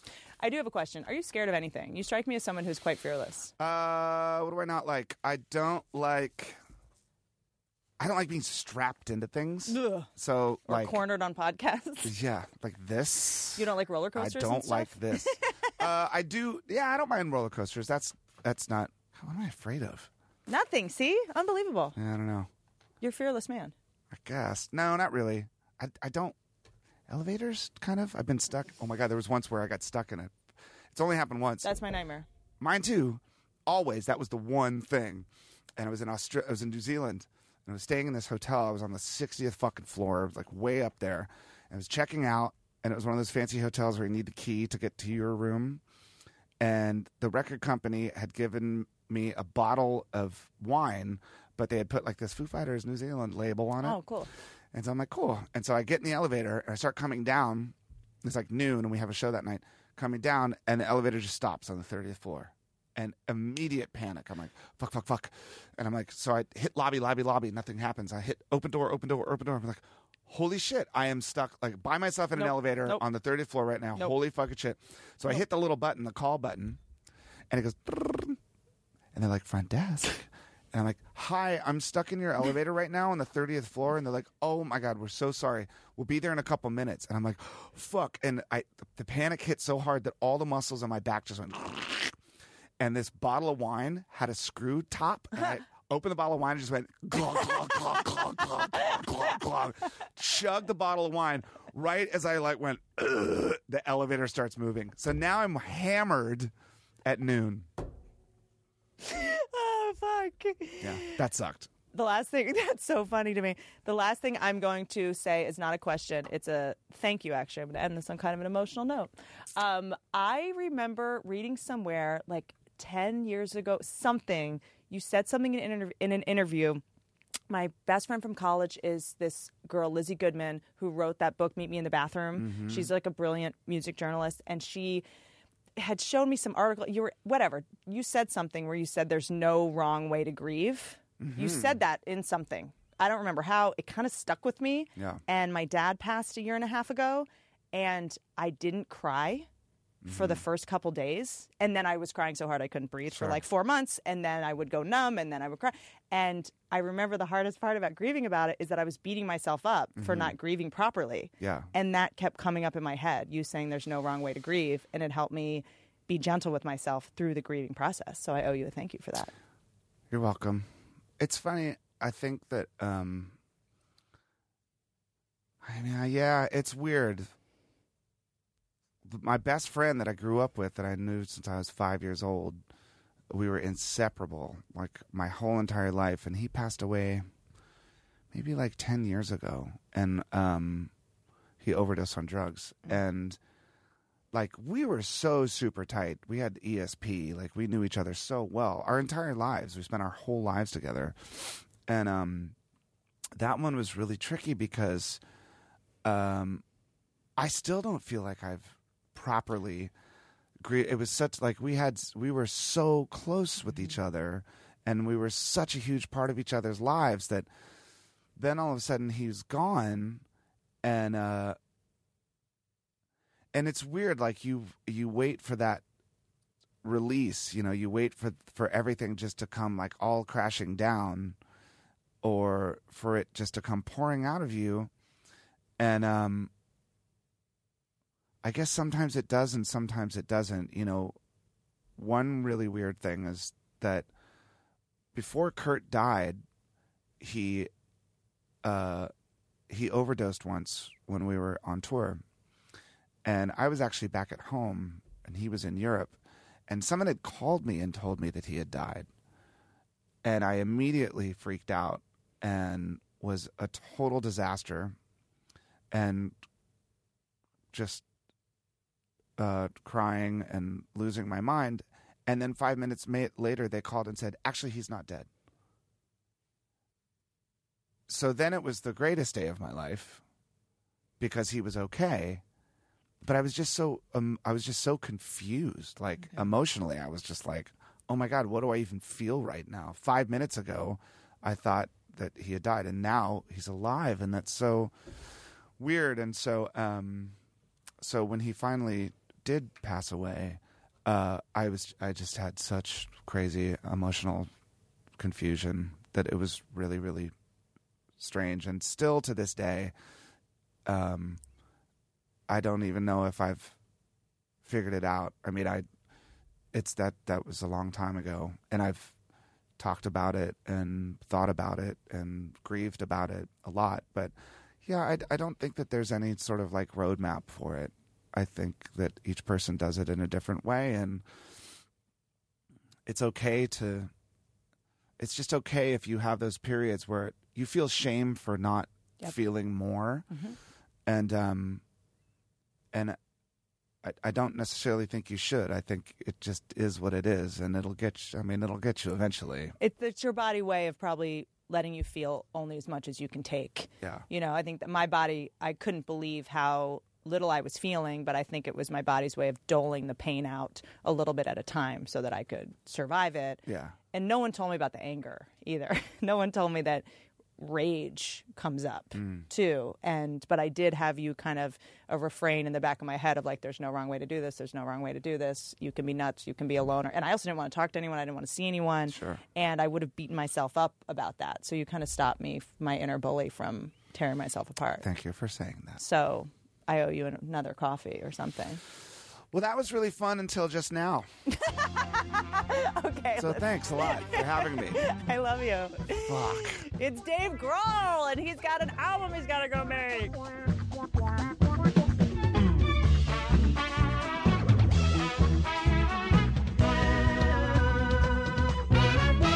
Oh my God, here we are. Dave is gone. That was scary. It's scary. I was nervous. Did I seem nervous? No. Really? No, you seemed fine. Did you like that interview? Yeah, I did. I really like him. Yeah. He's like a human angel. He's too good for us. He's too good for the world. Just us specifically. Yeah. He shouldn't have been here. We're trash people and not good enough for Dave Grohl. I just can't believe he's just the nicest guy on the planet. Very and interesting. Too. Also the most talented and mindful and thoughtful. Why am I so surprised when famous people are nice? Because I've met so many monsters. I think that's why. Normally your heroes are pretty disappointing.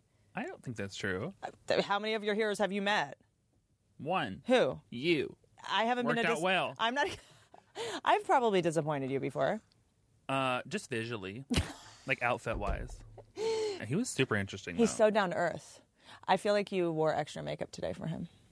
No, I only have on a tinted moisturizer. First of all, that's a tinted moisturizer, which is what I wear every day with sunscreen. Is it a tinted sunscreen or a tinted moisturizer? Same thing. You put it's not the same thing. They're it two is different when you things. buy them all together. So do you put sunscreen then tinted moisturizer? It's all one thing. In case you guys don't know, Benton knows everything in the world about makeup. He used to work at Sephora and knows about all this shit. And he's the only reason I know anything. I heard that if you put tinted sunscreen on, that causes breakouts, and you should do. Some people. How dare you interrupt me in front of my fans with logic and facts? Let me keep rambling and providing drivel to the masses. I heard you should do sunscreen, then makeup, not tinted SPF stuff. Yeah, maybe you should. That's probably true. Yeah. But, I mean, most girls... That's my brand. And guys. Probably true. New name. Most girls and guys nowadays are wearing so much makeup, the sun's not penetrating that anyways. Okay, well, but makeup isn't SPF unless it has SPF in it. Yeah, which most of them don't anymore because old white women were highly against it. What does that mean? Oh, every day they would come into Sephora and be like, "What makeup does not have SPF in it?" Why don't they want it? They need it the most. Nobody wants. They want to be. They think people think SPF makes you can't be tan with it. Well, you can't, right? I mean, as an old white woman, you can tan. It's protecting you from UV rays. You're not going to get as tan as if you're buttering up and laying on the beach. But I mean, like, you're not going to be like. I mean, like, we're not translucent. I am. And Speak for yourself. You're pretty vampire-y, yeah, but I mean, okay. You know what? I'm leaving. Go, please. I dare you to try to get out of that seat and get past these lights and past these men that I keep at the door. Security. Try to get out. I mean, you can still be like have color. Also, there's 100 products you can buy tanning water. What? Tanning water is like a self tanner. I don't do self tanner. It never goes well. But you could. I always look like I have a skin disease. It looks. Did you do it yourself? Yes. That's the problem. You should hire a professional. Okay, I don't have that kind of time. What? Who are you? The professional I would hire? No. I don't like that. I don't like that because I look very scurvy-y. The day then you're after. using the wrong one. I didn't say use like one from Dollar General. I meant like get a nice one. It's General Dollar. First of all, second of all, it's Dollar General. No, it's not. In the South, it is Dollar General. In the North, phone in. It is General. Both of us are dyslexic, so one of us is Dollar General. I think it's General Dollar. No, it's not. Google it. Okay, well we're Dollar General. Oh shit! Oh, we're cutting this out. Thank you. Education. Benton being right is not. We should not set this precedent on this podcast. I thought it was fun. I do have questions for you, though, because I have noticed a lot of my straight guy friends, and this is not just an LA thing. Name them. Chris D'Elia. A lot of my straight guy friends, I'm learning, are experimenting with makeup. And I'm not even joking. These are not actors. These are not even people on television. I've had a couple straight guy friends just have, like, what looks like caulk or like grout, and I don't know what to say because obviously it's becoming more socially acceptable for straight guys to wear makeup, but I feel like, do we call them out when it looks crazy? Just say what they say to women. Are you tired? You're so brave. Do you feel okay? You hungover? I hate it when people do that. I'm like, I got 8 hours of sleep, but thanks. That's just my face. But let me ask you a question. When you're working Sephora, were straight guys coming in to buy makeup? So straight guys, when they come in, they will try to find, like, I look like this when I work there. So they'll try to find someone that... Some people are just listening to this. Like, can you describe the way you look? I look like a buttered turkey with a beard. You ever seen a muffin grow facial hair? That's what I look like. That's a fact. Blueberry. How dare you? No, you look like the interior designer from Beetlejuice. That is so rude! With a beard! That is the rudest thing I've ever heard in my life. I think What's the number to the Trevor Project? We're donating.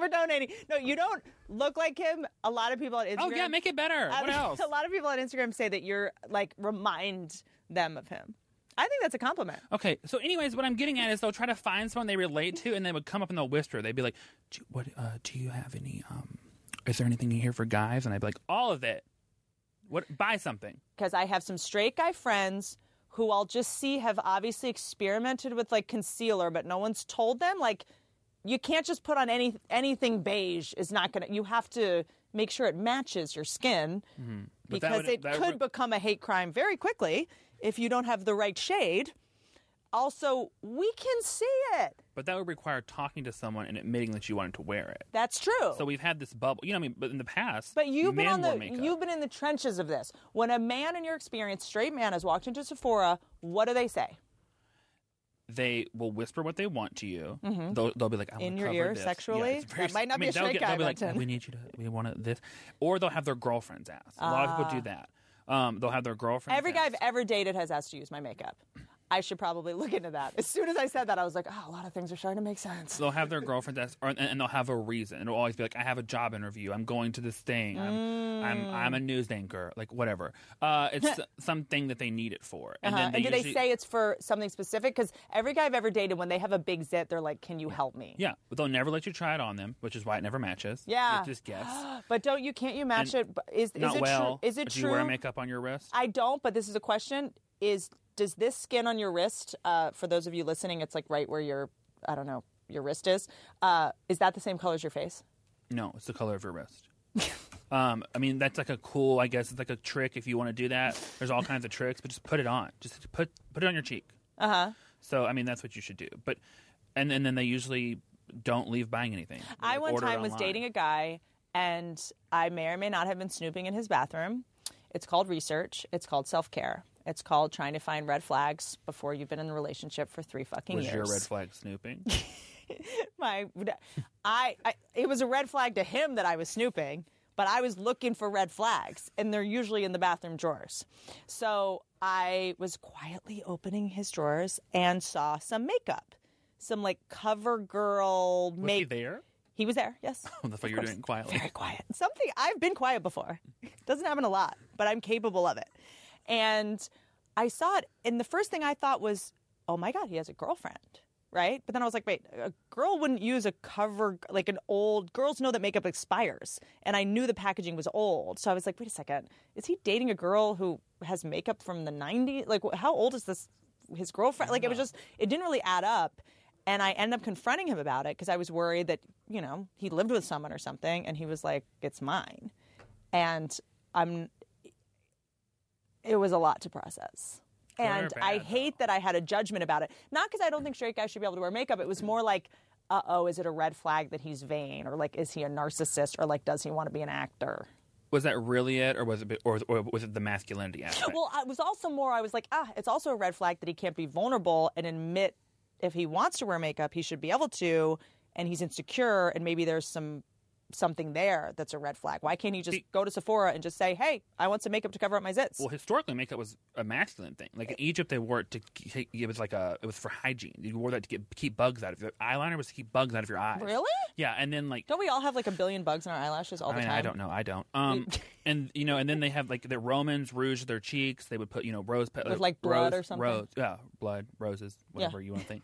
And then you know the French, they did like beauty marks and powdered wigs, and men wore high heels. And then it was Queen Victoria the first. She outlawed all makeup, so no one could wear it. So only she could. No, she didn't wear it. No one was allowed to wear it. She thought it was too feminine, and she linked femininity to the devil. Really? And so there was a big wave where no one could wear makeup. It was like illegal. Queen Victoria the first, of England? Queen Victoria the first. Yeah. She did a lot of fucked up. Queens did a lot of fucked up shit. We forget. We talk about like there's no women in power. Queens were in power and they were savage. And then you move into the 80s and you have like Bowie and you have like Scott Barnes is like kind of the 90s, 80s. And then you have like Prince, all those people dabbling in makeup again. And then guys are like, well, they're cool, so that's cool. No one is radder to me than David Bowie. Yeah. And then you move into the 2000s. There's all the guy liner. You know, there's Pete Wentz and there's My Chemical Romance and Avril Lavigne. She had guy liner on. I don't know what that means, but did you ever see it? That was guy. What does that mean? Just this. You're allowed to say that. I don't think I am. What does that mean? You know, like it's like androgynous. Oh, dude, eyeliner is literally it's eyeliner that guys would wear, but it's done very like. But here's what I'll say: there's nothing hotter than a guy that is breaking rules. You know, so a guy wearing eyeliner or makeup, you're just like, damn, that is a iconoclast. That is a badass that doesn't give a fuck. Or it could be a red flag. It could go either way. Yeah, and and then Adam Lambert popped up in the 2000s, and he was full down Mac beat. He had on full coverage makeup, and that was like, and then everybody was like, well, he's so cool. I say everybody lightly, but most people. Yeah. And then, then we had the Jeffree Star was on MySpace. And so it's just evolved. But I'm talking about straight. The conversation that I'm interested in is why can't a straight man walk into a Sephora or wherever and say, I would like some concealer for my under eye bags or whatever it is, which Crystalia, you should do. Because we've only seen so many men wearing makeup. Yeah. So it's connected to femininity. Yeah, but what I'm interested in is your experience of having men come in and like surreptitiously, covertly try to get it. And should we have more men's... Makeup, it doesn't have a gender. But makeup does not have a gender. There's no gender. True, but colors, unfortunately, because of social construction and whatever... A lot of guys probably don't want a big pink bottle on their... What foundation do you have that comes in a pink bottle? Show me one in your bathroom. They are all clear bottles with black lids. What do you need? You brought me purple eyeshadow brushes and they made me physically ill. Remember? That's the Lakers. Don't they wear purple? That's a good point. That you're bringing up some good points, Benton, and frankly, it's surprising. It's ego. Okay, I'm leaving again.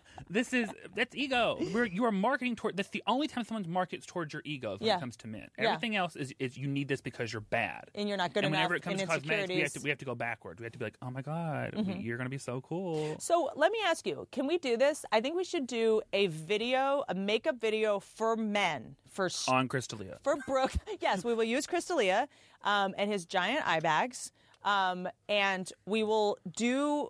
Because I think that a lot of these makeup contouring videos, no one is making stuff for straight men just to go, here's how to just cover a zit. Here's how to just pluck your eyebrows. Because I'm sick of having to do it for the guys that I date. They're always like, can you pluck my eyebrows? Can you? And it's just like, I don't work for you. Yeah, but also we could avoid. And I just want to save you guys some embarrassment. Because I'm seeing a lot of guys out there in the streets with just weird, like, dabs of whiteout on their face. It looks crazy because I don't think the guys necessarily know how to blend. Doesn't cover red, which is a pimple is red. Correct, which means you have to color correct it.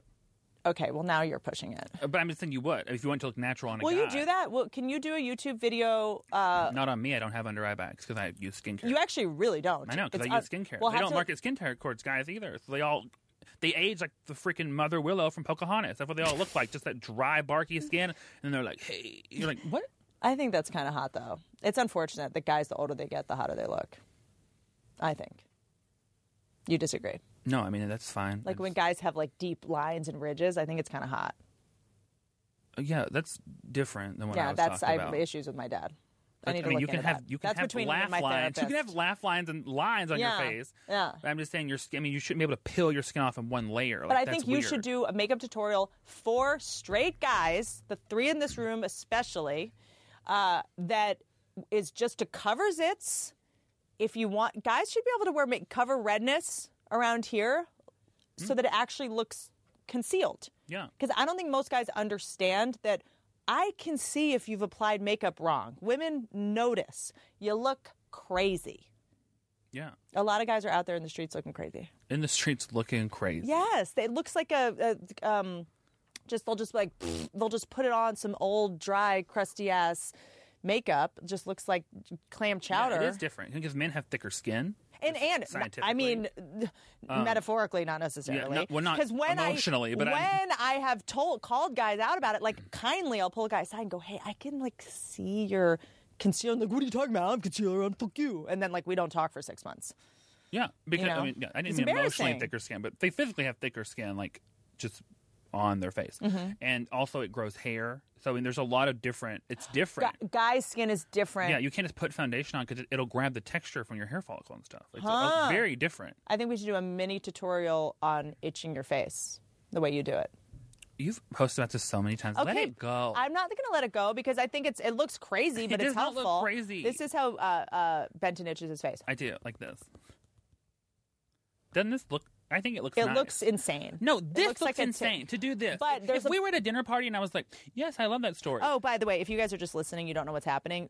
Benton's crazy, like tapping his face like a crazy person, having a seizure just with his nail. It's a light tap. It's a tap so that you don't rip capillaries. Is that what the reason is? Because you should never scratch, and you should also never put makeup on going downwards, right? Yeah, because it pulls your face down. Your elasticity. You shouldn't put skincare mostly. You shouldn't put on. You shouldn't put on with your. Don't put makeup on with your hands in general. I do. I mean, you can if you're like a makeup artist because they know what they're doing. Yeah, but no, you put makeup on like this, but you just rub both in your circles. It's crazy. Like it's insane. I do it in circles. I get lots of compliments. Wipe your lip off. You put makeup on your whole face and then wipe I do that. your lip That's off. what I do. I put makeup over my lips and then I take a towel and then wipe it off. It's how I exfoliate my lips. You are a man doing makeup. How dare you? I'm triggered. Will you tell me the quick story about when you were working at Sephora and the women shoplifted lipstick? Yes. We used to, when I worked, this was at MAC, not at Sephora, because that makes a difference because of the way we display lipstick. So at MAC, if you've ever been into a MAC store, all the lipsticks are out on display just to test. Yeah. This woman would come in, she would twist the tester lipstick, which, by the way, those are they're very sanitary, but they're cleaned before you use them. So when you put them down, that's just after someone used them when they're sitting there. They're not clean. Right. She would twist them up, bite off the tester, and hold it in her cheeks and leave with it. That's how she would steal it, which is, this first woman of all, is my clever. hero. You're my hero. I love you. If you're listening, I will give you money from the Cash App just for that story. When I worked at Sephora, people would, they had that whole Beauty on the Fly section where you can go and like shop little product. People would put the whole product in their mouth. And leave. You can steal anything in your mouth. Don't steal things. That's terrible, but you can. And then you used to also have, women would shoplift by buying an expensive cream and then bringing it back full of something else. One lady did. This was at a Mac again, and it was Studio Moisture Cream, maybe, I don't know. But she came in, and I was a freelancer at this time, I think. And the manager, she came in, and she's like, I want to return this cream. And, I mean, the manager of this Mac store, without missing a beat, she grabbed it, unscrewed it, and went, this is mayonnaise, and gave it back to her. So this woman and the lady just left. Scooped out the fancy cream and replaced it with mayonnaise. Thinking it wasn't going to... No one was going to notice? It looked perfect. I mean, it was like swirled perfectly. I don't know how she did it, but I was more impressed that the manager she took that from her so fast. This is mayonnaise. Ma'am, this is mayonnaise. Mayonnaise is a very specific smell. Mm-hmm. That's an easy thing to spot. All right, we have to wrap this up. But I do want you to make that YouTube video just for straight men on how to put makeup on to save us gals the stress of having to look at a man with stupid-ass beige spots all over his face. Okay, we're wrapping this up for the day. I want to make sure that you guys subscribe on Apple Podcasts, Spotify, Stitcher, or wherever you listen to podcasts. A lot of you guys are leaving comments. You're asking me where to listen to the podcast. I can't help you. It's that list that I just said. Also, rate, review the show, please. I need your validation. I need your love and attention. I had a bad childhood. So please rate and review the show. My self-esteem is hanging by a thread. Subscribe to the YouTube channel. Absolutely. I don't know what's in it for you, but there's a lot in it for me. Subscribe, because that way you're going to get the videos first and stuff, because what we're going to do is we have the podcast come out, the audio version, and the next day it goes up on YouTube. And if you subscribe, you get it faster. Also, turn your notification bell on, too, so you're alerted. You know more about YouTube than I do, but they should subscribe. Surprise. Subscribe. Tweet questions to me. So what I've been doing is on Instagram stories, like with Dan Levy from Schitt's Creek and Dave Grohl, I just said, send me questions, but also you can send them on Twitter. Benton will go through them. Also, you can text me. Everyone's really confused about this texting thing. The number is 818-239-7527. You will text me. It will go to me. If you guys are watching, I'm about to hold it up. I get thousands and thousands of texts a day, so I can't necessarily respond to all of you, but I'm going to respond to as many of you as I can. Text me questions for the guests, things you want me to talk about on the show, photos, stuff. Please no dick pics. Begging you. Dog pics, fine. Dick pics, if you do send me a dick pic, I just want you to know I'll probably show it on the show. So keep that in mind. 818-239-7527. It is real. It's not a bot. Don't be a dick. Is there anything else we need to plug? Dave Grohl, just in general. Was there a hashtag for the Twitter they're supposed to use? Yes, there was.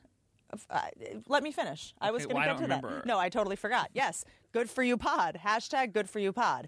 When you text questions, ideas, I actually do want ideas for guests. I have, I think, a lot of good ones, but I don't want to only do comedians because left to my own devices, I'll just have all of my comedian friends on. Jim Jeffries is coming. Bobby Lee is coming. Busy Phillips is coming soon. Lots of amazing people, but I want ideas for guests because you guys have had really good ideas, and it makes my job easier if you do it for me. So hashtag good for you pod, guests, questions, comments. Concerns, frankly. Notes for Benton? Yeah. Preferably nice ones. Anything else? No, I think that was really nice. I thought you did a good job. I'll tweet that at you later. I don't think I even follow you on Twitter. You do. Do I? Oh, because you did it for me? No, because you did it the first day I met you. You are so rude. I don't know. I haven't seen your tweets. Did I block you? No, I would know that.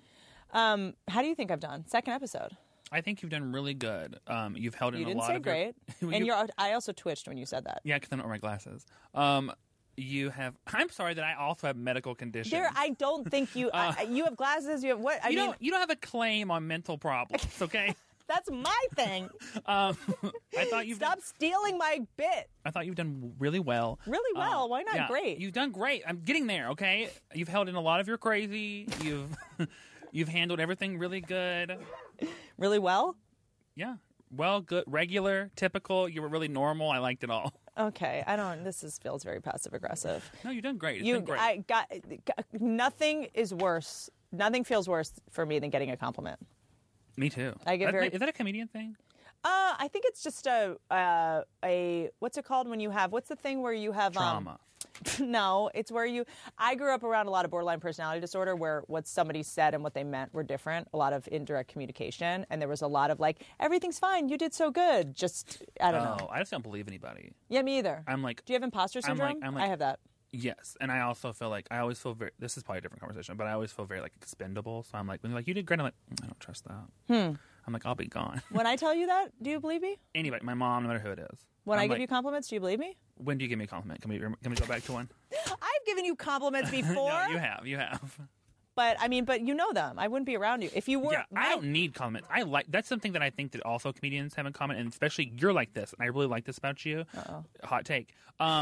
You don't need a lot of validation, and I don't feel like I need that. I feel like I'm doing. I do need it. Subscribe. That's download. Not validation. I need it in form of downloads and hashtags. Yes, but like you don't need someone to tell you good job. I do. Yes, I do. Okay, then never mind. It depends. She sucks. Sorry. It depends on who. It actually depends on who. Like, I definitely, if someone, like if Mako over here, one of my producers, if he was like, that was good, I'm like, well, you have to say that. What are you going to say? That was bad? I do have that little inner monologue, but if it's someone who gets nothing out of it, I believe it. Like after I disagree. Can I finish my sentence? I have a big humble brag on the way. After my special last came out, Jay Leno called me and was very, very kind about it. And I believed him because I was like, he didn't have to do that. See, I feel like it'd be more realistic coming from the producer. Really? Yeah, because I feel like famous people are just going to be like, oh, we're both famous, we're so great, we love you guys, you did a good job. And I would feel, I mean, I think that Jay was serious because I was there when you got that. But he also wouldn't have, like, if I run into a comedian in a hallway right after my special comes out and they're like, it was so good, I'm like, okay, well, what else are you going to say? You know? Okay, then but if someone goes out of their way to reach out, that's when I feel like I can hear it. Yes, agree with that. So that's what you just said is what I was saying. I feel like people that are doing the same thing, like, what are they going to do? A lot of times, like, it sounds like we're fighting, but we actually agree.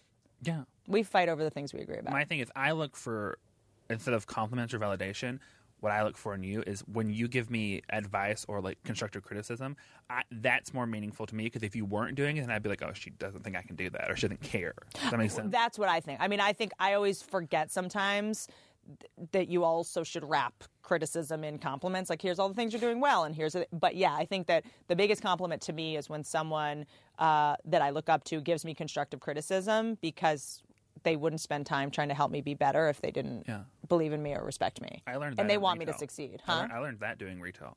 Really? Yeah, because that's the way that you're taught to give feedback to people. You're told, like, if we're not giving you feedback, it's because we don't think you can do this job. Oh, wow. They're investing in you. Yeah, because they really are. When you get hired to do I think everyone should have to work retail or food services at least 3 years before they can have any other job. Wow. Because it prepares you for everything. It prepares you for a lot of things, but also it's just because you treat people different when you've had to do that. You're very sagacious, and you have a very good read on people. Like, you can read someone's energy very quickly, which probably a lot has to do with the amount of retail you worked. Yeah, I think a lot of that also has to do with comedy, too. But yes, oh, yeah, that's a good point. But I think that, I think you should have to work retail because I think that people that have never had to do it, they look at the mall or that experience as like a luxury for them. Like, everybody works for them. They're coming into a space where you have to treat them a certain way, which you should treat your customers well. But I think that when you're on the other side of that and you've had to do it, when you go into a store, you feel differently. You're like, here's what I need. I did the research. You're not trying to make that person's life harder. You're more respectful. Yeah, I know. Everyone I know that, and I did not succeed as a waitress for more than, I think it was like 3 hours. But everybody I know who's been a waitress, when they're so much more fun to go to restaurants with because you never have to worry about them mistreating wait staff or not tipping enough or being disrespectful. Yeah. You probably didn't succeed. That's probably a comedian thing too. I don't think comedians can have other jobs. I would be proof of that. I was not a good manager at Sephora. But you got a lot of good jokes out of it. My favorite is the thing about when people ask about the price. Yeah. When people say they ask stupid questions. They're like, "Is this the price?" And you're like, "On the price tag?" Yeah, that's the price. I do that too. I didn't even realize that I did that. I'll be like, "Is this the price? Like, are you sure? Yeah. Positive? Final answer?" Yeah, it's so weird. Not on sale? That's what they're saying. They're saying like, yeah. Is there not people want to haggle with you? They're like, "Well, what if I?" No, this is what it is. This isn't a flea market. This is. Yes. What are you doing? Yeah, I love hearing your retail stories. We have to wrap this up, even though I want to keep talking. Well, luckily there'll be more of these. Yes, there will be more of these. Podcasts. If you guys subscribe to the YouTube channel, tweet questions using the hashtag #GoodForYouPod. And we should wrap this up because I need to eat something. My blood sugar is starting to plummet. Well, I had a good time. Did you? Yeah. Not a great time? Oh my God. I can turn any compliment into an insult. It's depressing. Okay, love you guys. See you on the internet. Bye.